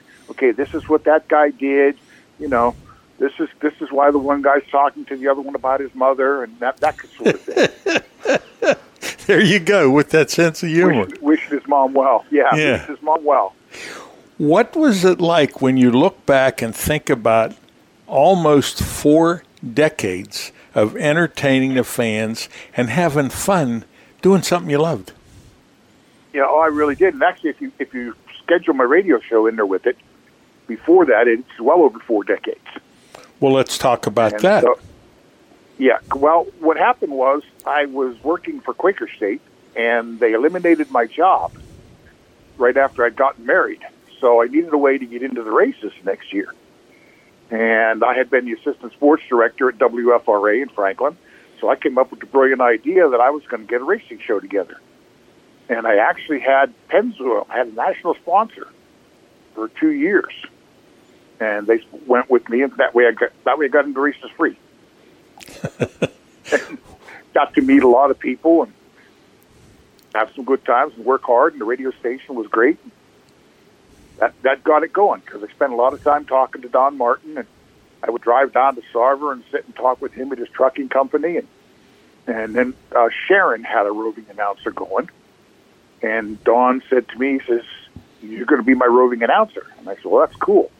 And when they gave me my microphone, it was a telephone. Homer Martin, Don's brother, was an absolute electronic genius. And he figured out how to work so that a cordless telephone would work as the cordless mic at the racetrack. So it was a little bit odd holding the phone up to people's face to get an interview. But a lot of these microphones would break up at different distances and so on. That thing was perfect all the time. I didn't know that. I thought I knew everything about Lernerville. I mean, I knew who Homer Martin was, but I did not know that. Now, when you were the roving Mike, who was in the booth? Jim Ferguson. Jim Ferguson. Jim Ferguson was in the booth. My buddy Jim, and Jim and I had a great relationship. You know, I enjoyed what I did down on the racetrack, and I had no intentions or inkling or anything that I wanted his job, because I really enjoyed mine. I think that's what made us such a good team, because he was the announcer. He was the track announcer. No ifs, ands, or buts. And I was the guy down on the racetrack. And then the second year, Don built me a Jeep for Roving Mike. I was like, wow, I got a Jeep. So we got the Jeep, and the first night I rolled into the pits with this thing. Now, I've never push-started anything. And I rolled into the pits, and some guy runs up and says, "Hey, give us a push here." I'm like, how in the heck am I going to do this? Because you know how the pits are like at Lernerville 20 years ago, 30 years ago. I mean, it was like, oh, my gosh. Yeah. We got him pushed off. We got it done. I was scared to death the whole time we did it, but we got it done. Mike, we're going to need to take a quick break. Hold that thought. Fans, we're talking to Mike Dutko. We'll be back after these messages. Toma's Meat Market is a full-service, old-fashioned butcher shop and meat market. Their stores nestled in the farmlands of western Pennsylvania, where they've been for over 50 years. They hand-select cattle and hogs purchased from local farmers. At Thomas, they can help you prepare for anything from your own family's dinner to a special graduation party, a company picnic, an anniversary celebration, a wedding reception, or a whole host of other things. They can prepare entrees and have them ready for pickup or delivery in foiled Schaefer pans. Just heat them and eat them. Please call or stop by to find out about putting a package of these ideas together for your special event. The taste and the service are out of this world. Thoma's Meat Market, located at 748 Dinner Bell Road in Saxonburg, PA. For additional information, please give them a call at 724-352-2020. That's 724-352-2020. All right, fans, we're back talking to Mike Dutko, one of the best announcers in Western Pennsylvania, Ohio, and the surrounding areas. So let's pick up with you being a push truck or a Jeep driver, push truck driver, whatever you want to call it. Let's go with the rest of that story. Yep. Yeah, so I had to push this guy off. We're flying down through the pits, and there's people everywhere, and I could just see I'm going to wipe out 6 people, 2 cars, and Don's going to fire me for sure. But we got it done, and it worked out okay. But, man, my heart was in my throat the whole time we got that car started. Well, then, how long were you doing the on-track announcing on the telephone? Gosh, I think we used telephone for 2 years, maybe 3. I'm not sure that we didn't just use the microphone or the telephone the whole time. And I don't remember actually having an actual microphone. Well, then, when did you get up in the booth? It was 3 years out. It was 1987 that I went up to the booth, and the really cool thing about that is a lot of people will know, or maybe don't know, that Craig Rankin and I have had a long-term friendship. And the night that I announced my first feature at Lernerville was a sprint car feature. And Craig Rankin won his first ever feature event that night.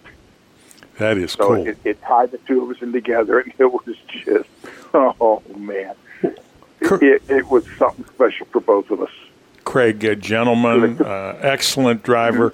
Now, keep me on the same page if I'm wrong. You had some artwork done for Backing In, and was Craig's car the one that was in the Backing In picture? Yes. Yep. Craig's car was the one that was in the artwork for the Backing In, that we got the T-shirts made, the Rapid On Racing on one side, and the Backing In report on the other side. Yes. Mm-hmm. Well, that brings. I still have the artwork. I'm going to try to get some retro T-shirts made up. Cool. Well, if you do, yeah. I need a 2X. Okay, you got it. All right. Now, absolutely.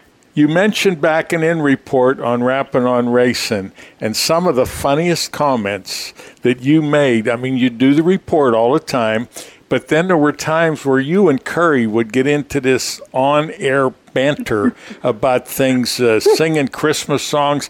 Anything that you can recollect with your deal with Curry on the show? Well, it started out as a challenge. We were going to have a go-kart race, and the darn race rained out. We were going to do that up at Slippery Rock, and the race got rained out. So we just carried it over to the radio show. There were a lot of people that thought we hated each other. Yeah. And that wasn't the case at all. We were very good friends. And I just loved to crank him up, and he would crank me back, and then we did the Christmas carols. That was the highlight, I think. Every year, each of us wrote a Christmas carol. Yeah.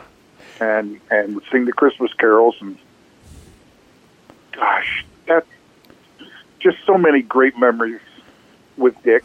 That was just so much fun.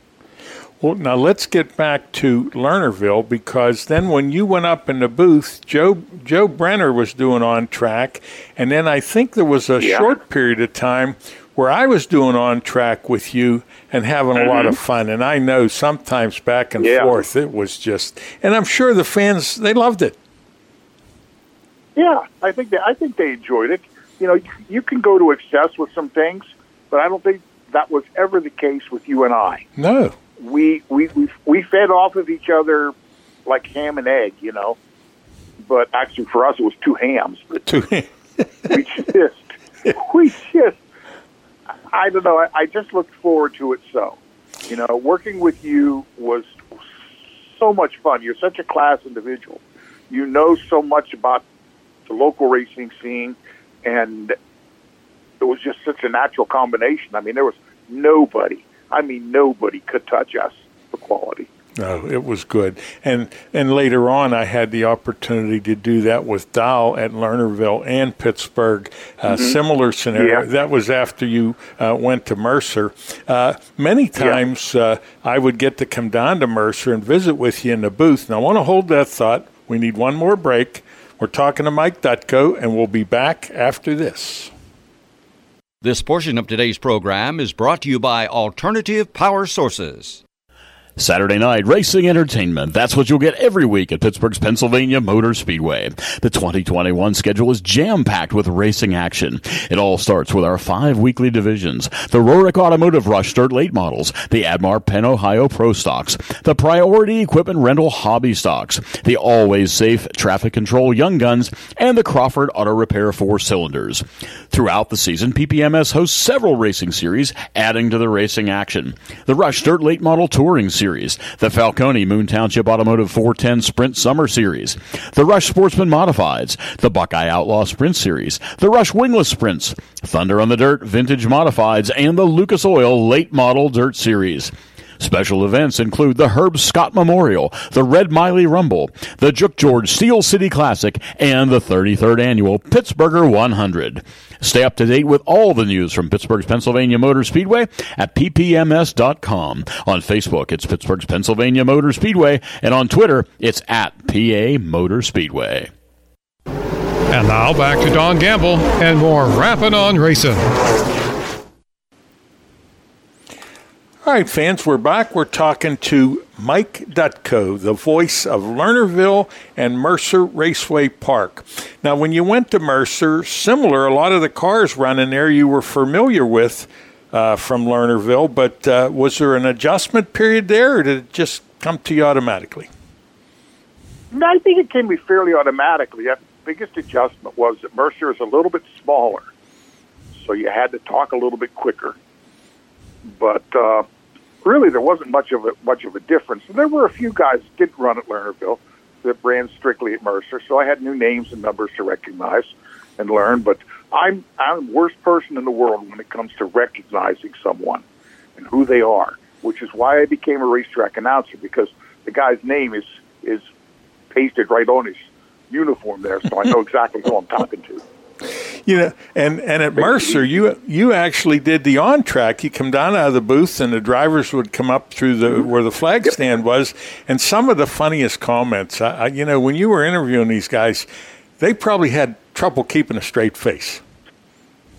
Yeah, Rick Majors especially comes to mind. Yeah, Rick had a particular good luck charm that I teased him mercilessly about. And that was his powder blue underwear that he wore every night he went racing. I did not know that. Yep. Yes, he had a pair of powder blue underwear that he wore to go to the race. Wait till I see him. That was his. That was a good luck. And there's a guy that, talk about great friendships. We see each other at the races now. We'll sit down. I went one time, and Rick was talking to somebody. He just broke off the conversation, walked over. We sat and talked for an hour. A great driver. Great. I mean, Really geez, that 85B was in victory lane so many times. A whole lot. Yes, it was. Yep. Something else that I like is the nicknames. Now, the West Virginia Wild thing, was that your nickname? That was mine, yes. For Casella. Yeah, for Mark Costello. Actually, his team was going to call him the West Virginia Invader. And I said, no, not the way he drives. He's the West Virginia Wild Thing. Yeah. And people loved that. I think that was probably one of the biggest ones that I had. That Les Myers was the first guy that I gave a nickname to, the Reno Rocket. There's just been so many. I think there was close to 30 or 40 of them that I passed out over the years. One of my favorite pictures of Casella was he's coming out of turn 4 at Lernerville, and he's flipping. And you can see the belly pan of his car, and it says, "Oh, shit." Yeah.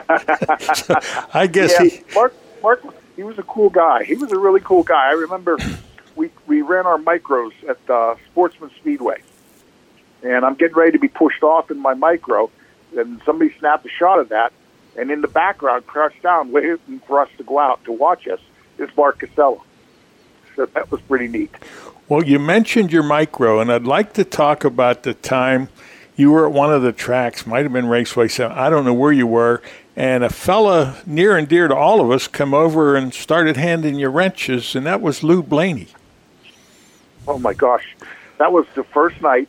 It was down at Hickory, and I was under the car doing something. I had the car up in the air, and there's not much to adjust under a micro, but I was fixing something.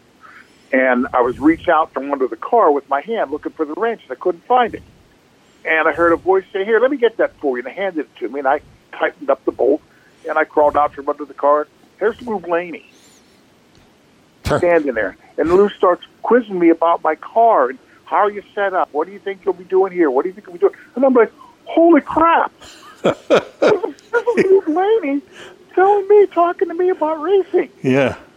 I was totally freaked out. In fact, we almost had a problem at Hickory because when I ran my car, people were upset because I had Craig Rankin, Mark Casella. I'm trying to think. Well, Tim Guzzo was part of that too. But I had like 4 drivers that were my pit crew. And everybody was like, "You shouldn't have drivers be his pit crew." but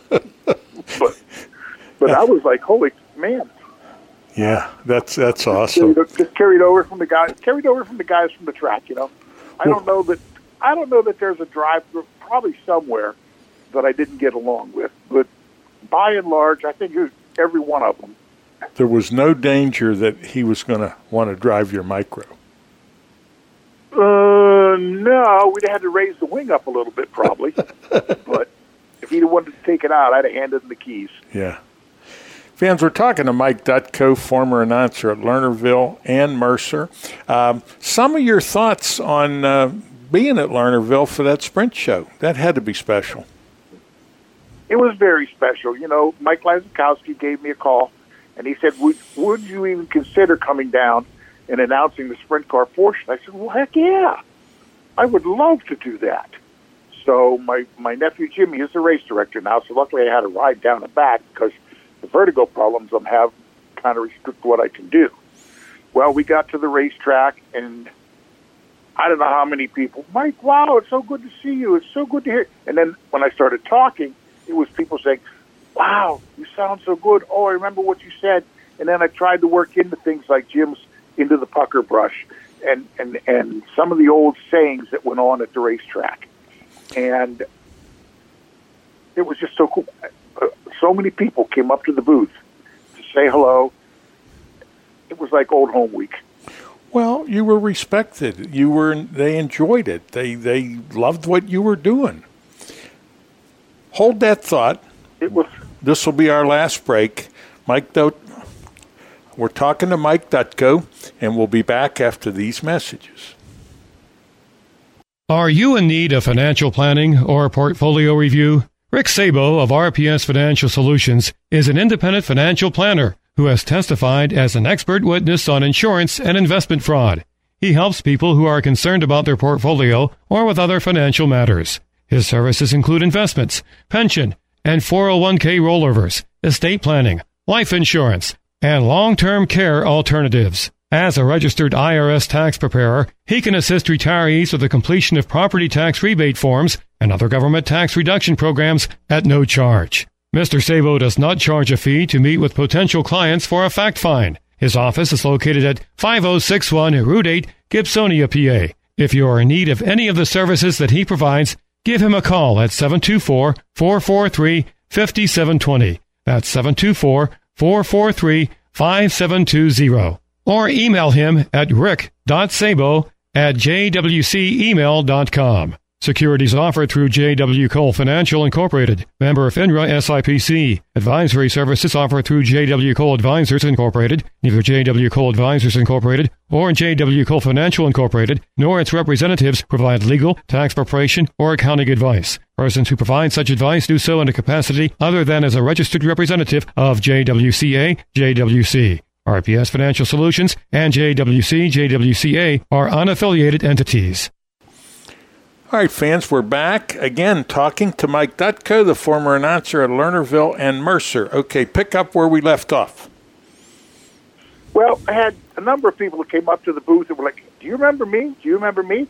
And they didn't have your name written on your jacket. No, I didn't remember them. So the only one that I remembered, and I don't want to single anybody out because I'll forget somebody, but that was Mark Hawk, who I worked with for years down at Lernerville. And I have to single Mark out because he finally paid off our football bet that he owed me for over a year. How'd this bet come He told about? me the Cleveland was going to win the division last year, and I said, "There's no way. The Steelers will win the division," and the Steelers wound up winning it. So he was going to give the money to Jimmy to give to me, but he never did. So when he heard I was coming to Lernerville, he got a hold of me on the internet there and says, "I'll be down." He says, "I haven't been there probably since a couple of years after you left." Yeah. So he says, "I will be there, and I'll come up and see you." So he came, and I got my $10. So his credibility has been restored. Yes, it has. It has been restored. Now we're going to go with another bet for this year. So Everything doesn't always happen at the racetrack, and I'm going to make a statement that people are going to think I have no couth. But in my entire life, I've only been to one play, and Dawn and I were there with you and your wife. Do you remember the play? yes, we went to see Phantom of the Opera. And it was a good one. It was great. Yeah.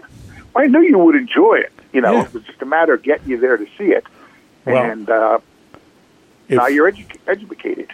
If you hadn't suggested it, I would have never went. I mean, that's not in my wheelhouse, you know. But now, yeah, no, I didn't think it was. I was going to say it's kind of funny because I know a couple times I've run into you and you've been humming songs from Phantom all these years later. Stuck in my head. You know, one of the things that I always enjoyed when I'd come to Mercer and Vicky was there and then Bill Altman, I'd just come up in the booth and just sit there and watch you and listen and laugh at some of the things that you would say to the drivers, or when you would interact with a fan, you'd see somebody walking by and maybe they were doing something, dragging their kid along or something funny, you would always make them feel like they were part of the show. Yeah, probably the best one is my buddy Jeremy Weaver. You know, Jeremy was probably in the 5th or 6th grade, something like that, maybe even earlier.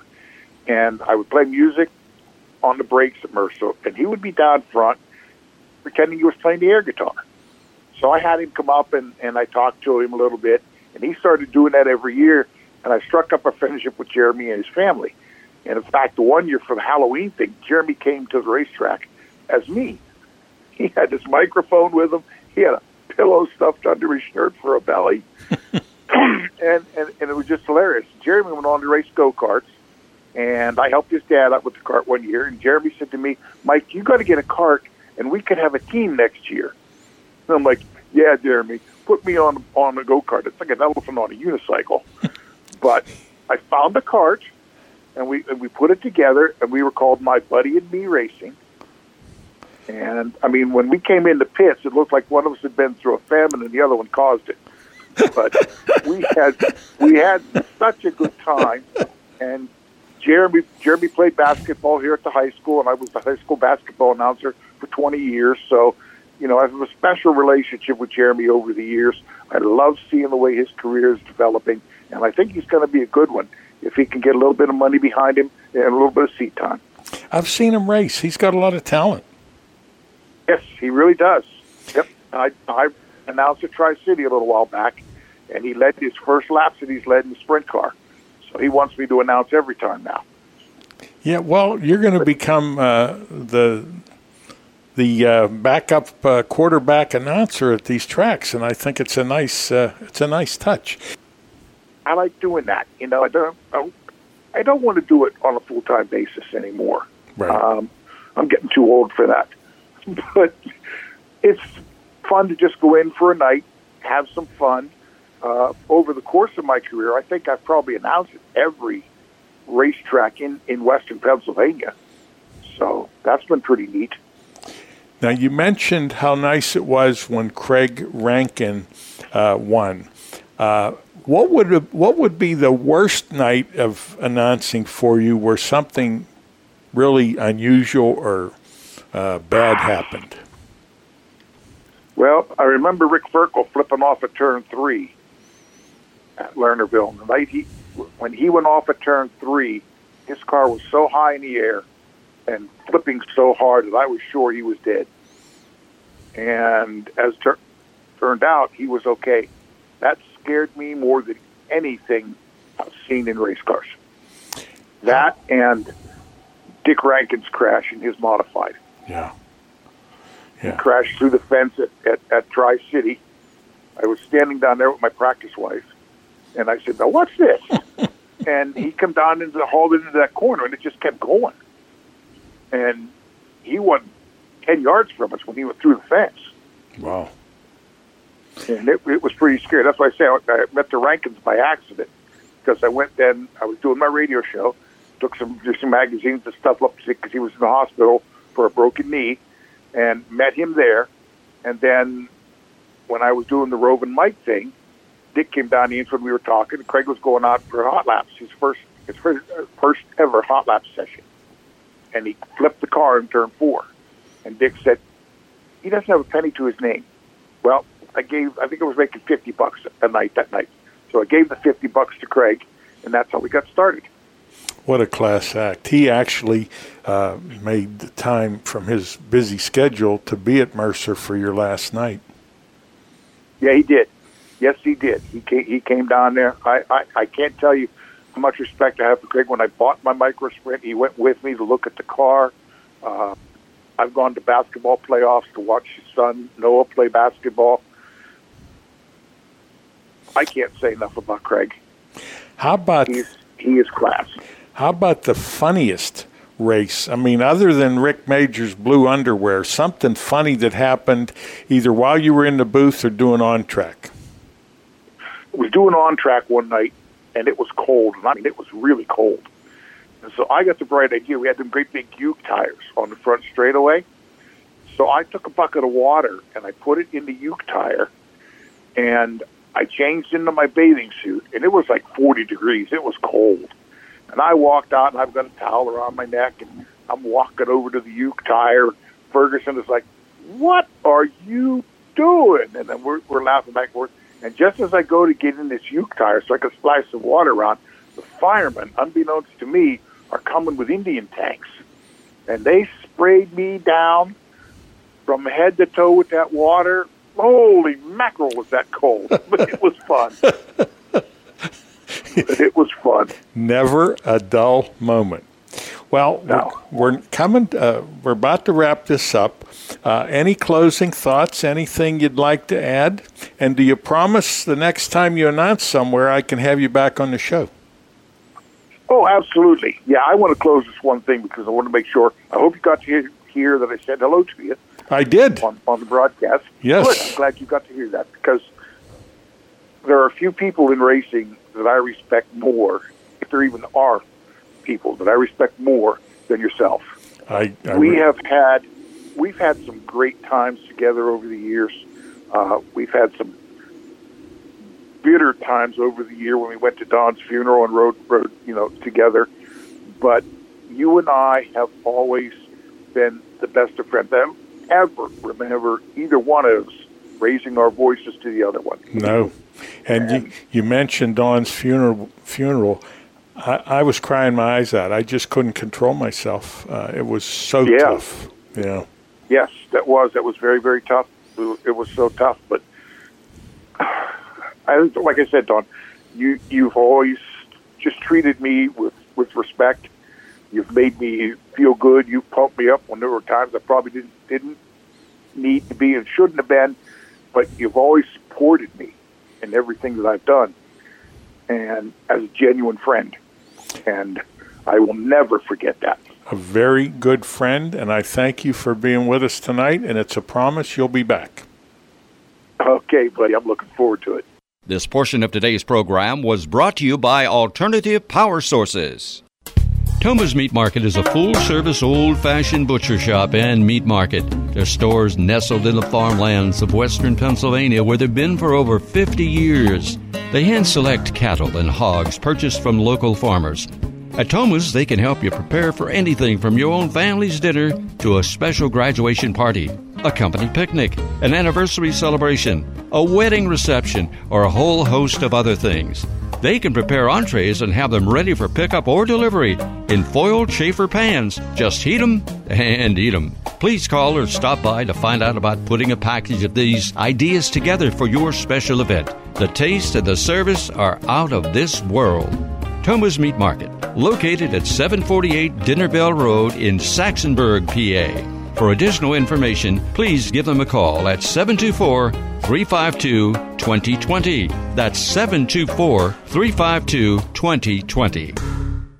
Every day when they open the doors at Zarin Truck and Automotive in South Heights, Pennsylvania, their goal is to provide great customer service by offering affordable automotive and truck repair service performed by highly trained technicians at the highest industry standard.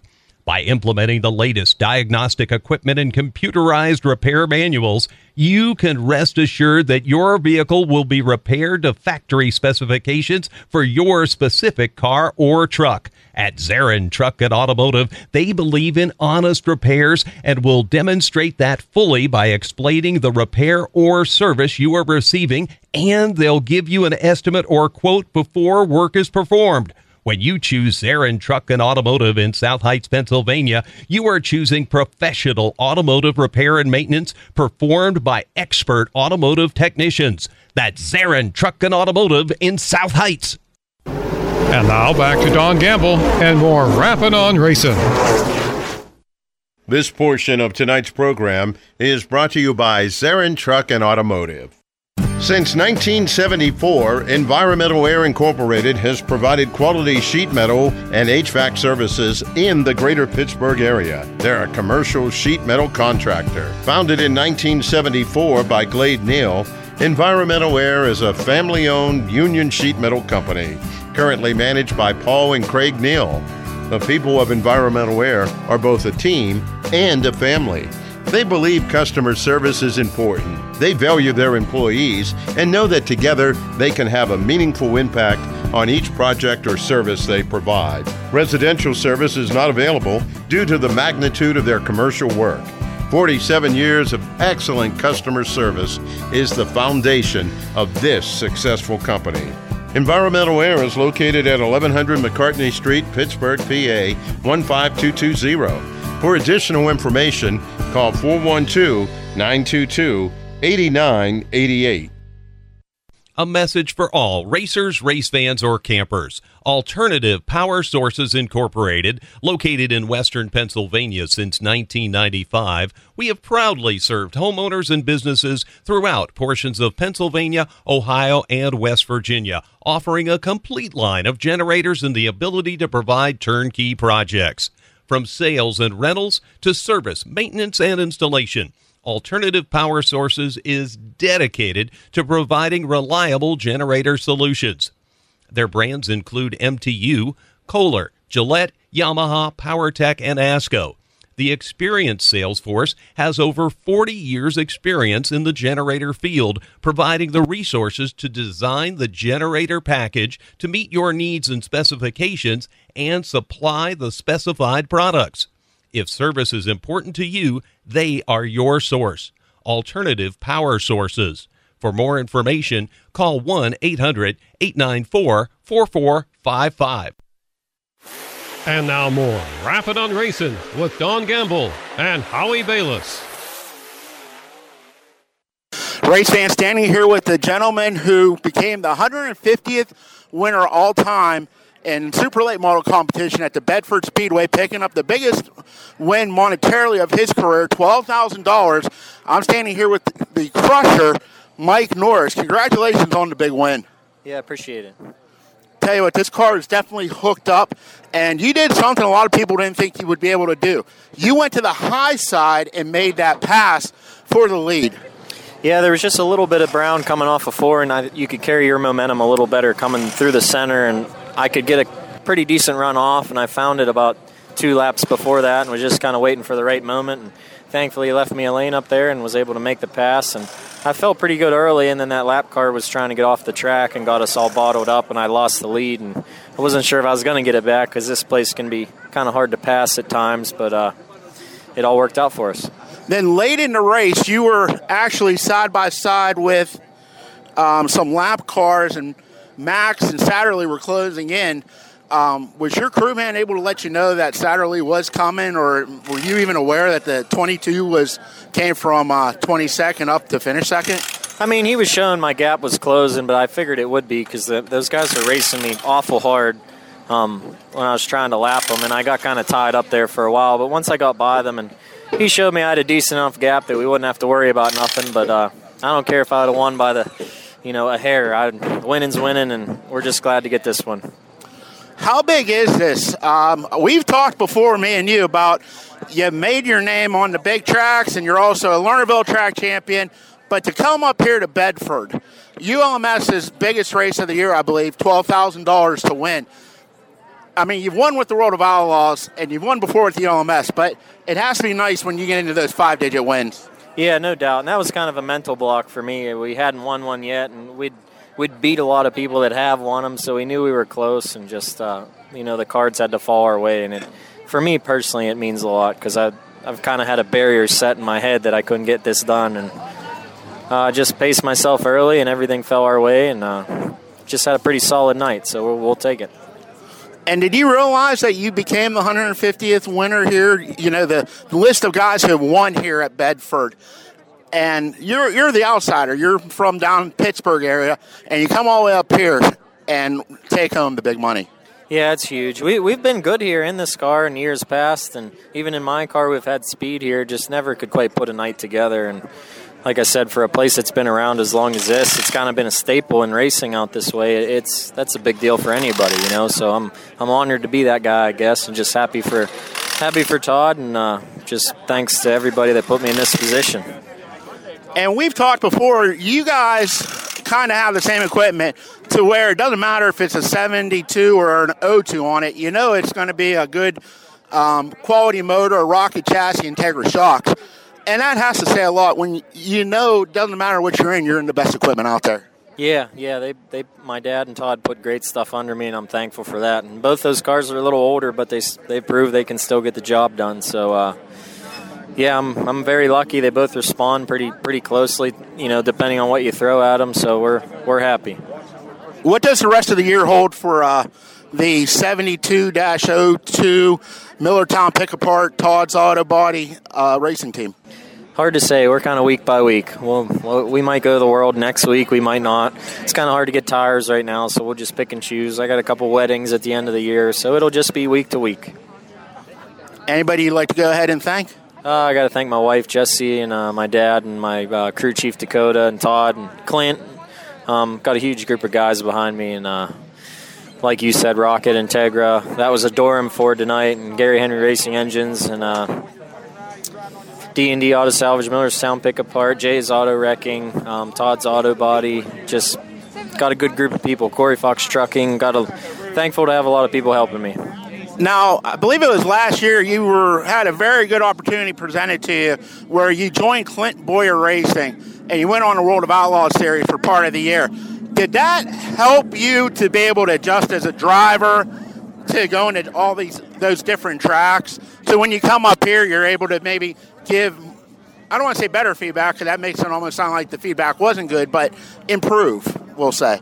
Yeah, no doubt. Yeah, we ran with the Lucas guys for 12 races, I think, and we went to 12 different tracks that I've never been to before. So it definitely helped when you're going to a new place and kind of just staying in your own box and just not overthinking it and just adjusting the car to what you feel. And, it definitely helps. And anytime you run with faster guys, speed rubs off. So running with the best will make you the best.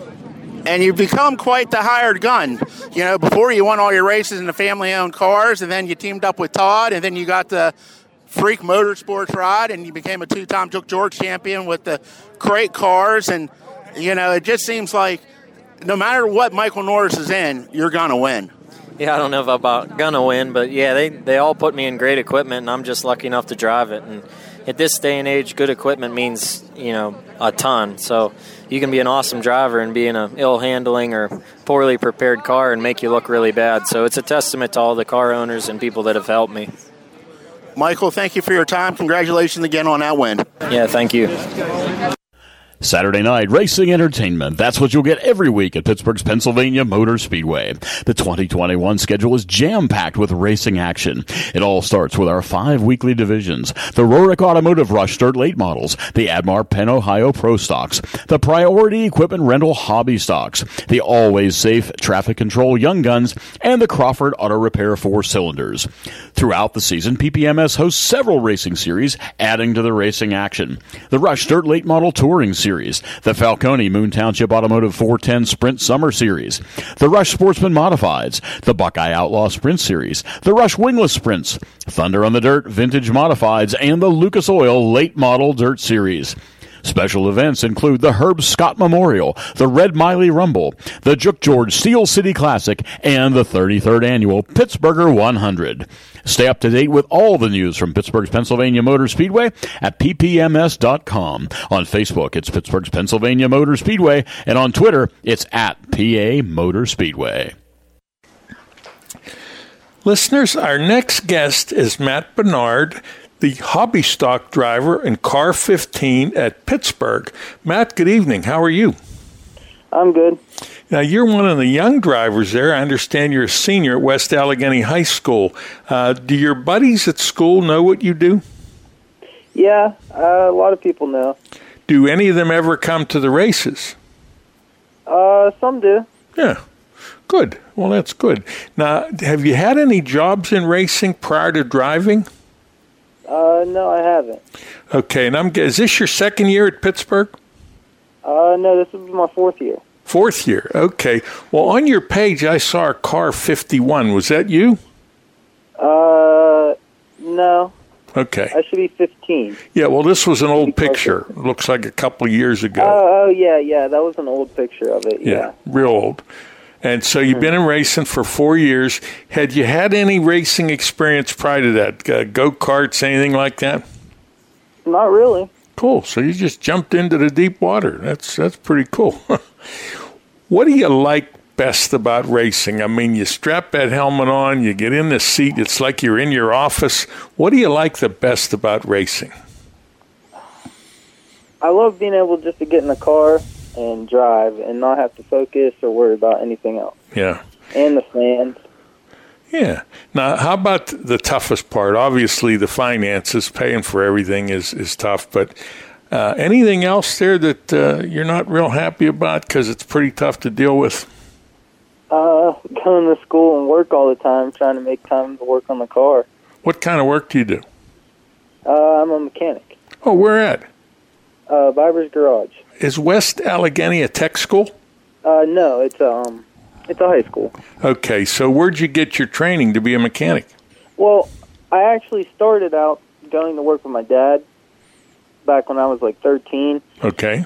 And I've been going ever since.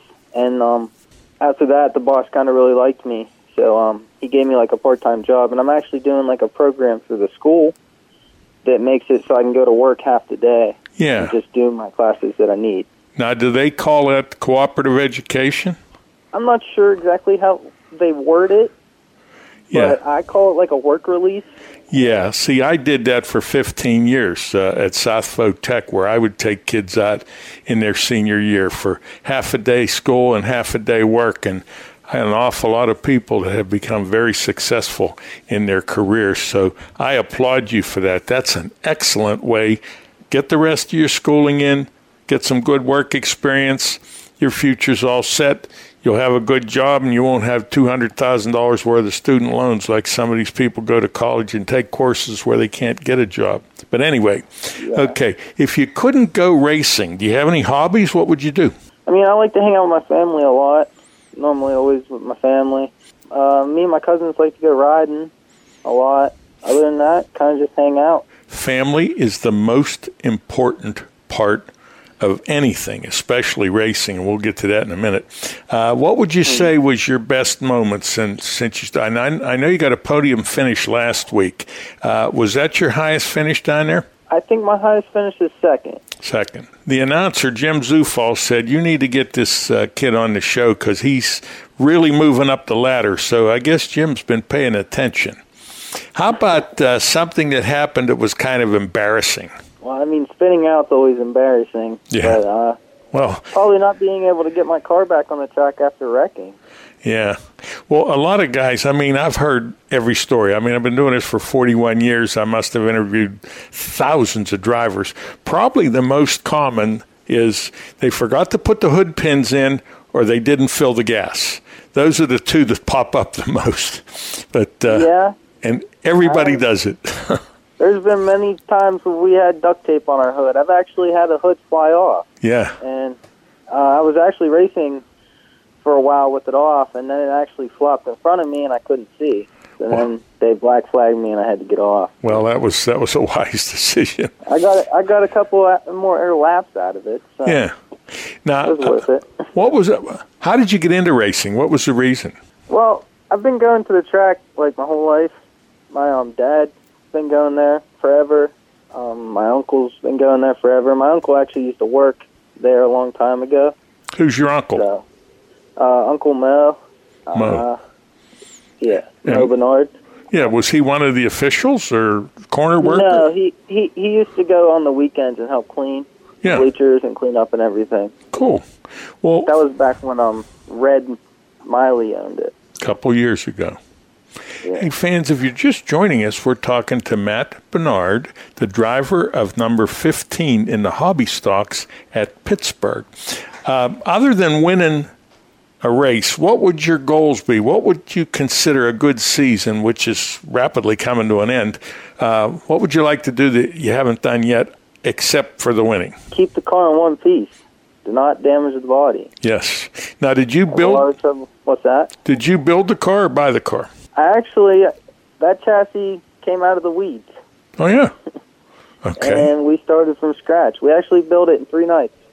Now, the chassis, did it have a roll cage or it was just a chassis? It was a chassis with a roll cage on it. That's all it was. Yeah. Came out of the weeds. So you resurrected it. Well, it looks good. Yep. I like the color. I like the paint job. It's really, really nice. I try to make it look sharp. Do you have any sponsors? I do. Let's talk about them. I have Advanced Auto. I have Our Cars Auto Detailing, Fiber's Garage, Hot Dogs, Food Truck, Shear Machine and Motorsports, MT Landscaping, and I think I got them all. If I didn't, I apologize, but I think I got all of them. That sounds good. Now, what does Shear Motorsports do? He's actually my engine builder. Cool. Good. And where's he located? Right in Oakdale. Good. Okay, right down the road. How about pit crew? Who's the crew chief? Is Dad the crew chief? We go back and forth. Yeah. Yeah, I guess you would consider him a crew chief. Do you get into father-son arguments? Oh, that happens a lot. That's very normal, you know. You'll find out as you get older that Dad was a lot smarter than you thought, but that comes with age. We're coming up on a commercial break. Really enjoyed talking to you. This is Matt Bernard. Is there anybody you'd like to mention? Anyone you'd like to thank? I'd like to thank my mom, my dad, my girlfriend Adriana, my Uncle Mel, and everybody else who supports me, family, friends. That's about it. One of the questions I usually like to ask the driver, whether it's the wife or the girlfriend, how did you two meet? I actually met her through my cousin. Okay.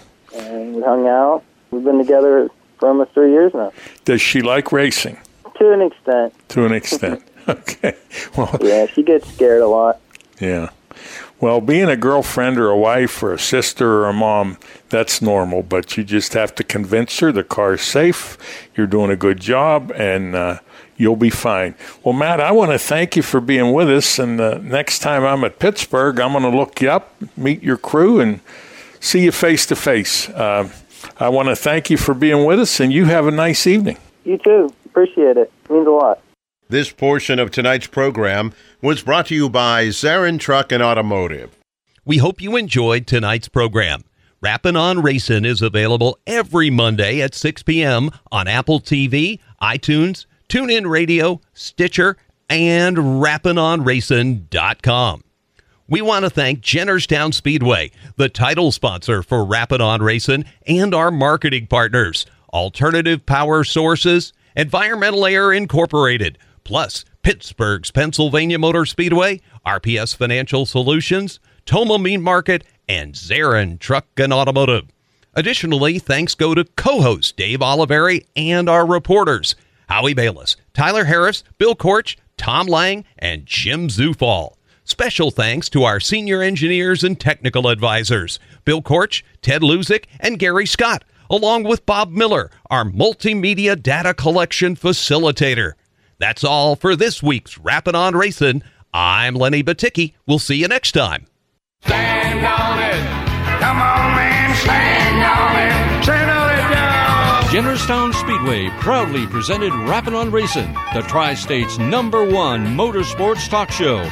Today's program was brought to you in part by our marketing partners. Recognized by the Eastern Motorsports Press Association as one of the top racing shows in the eastern United States. Have a great week, and be sure to tune in next Monday for another installment of Rappin' on Racin'. Stand on it. Come on, y'all, stand on it.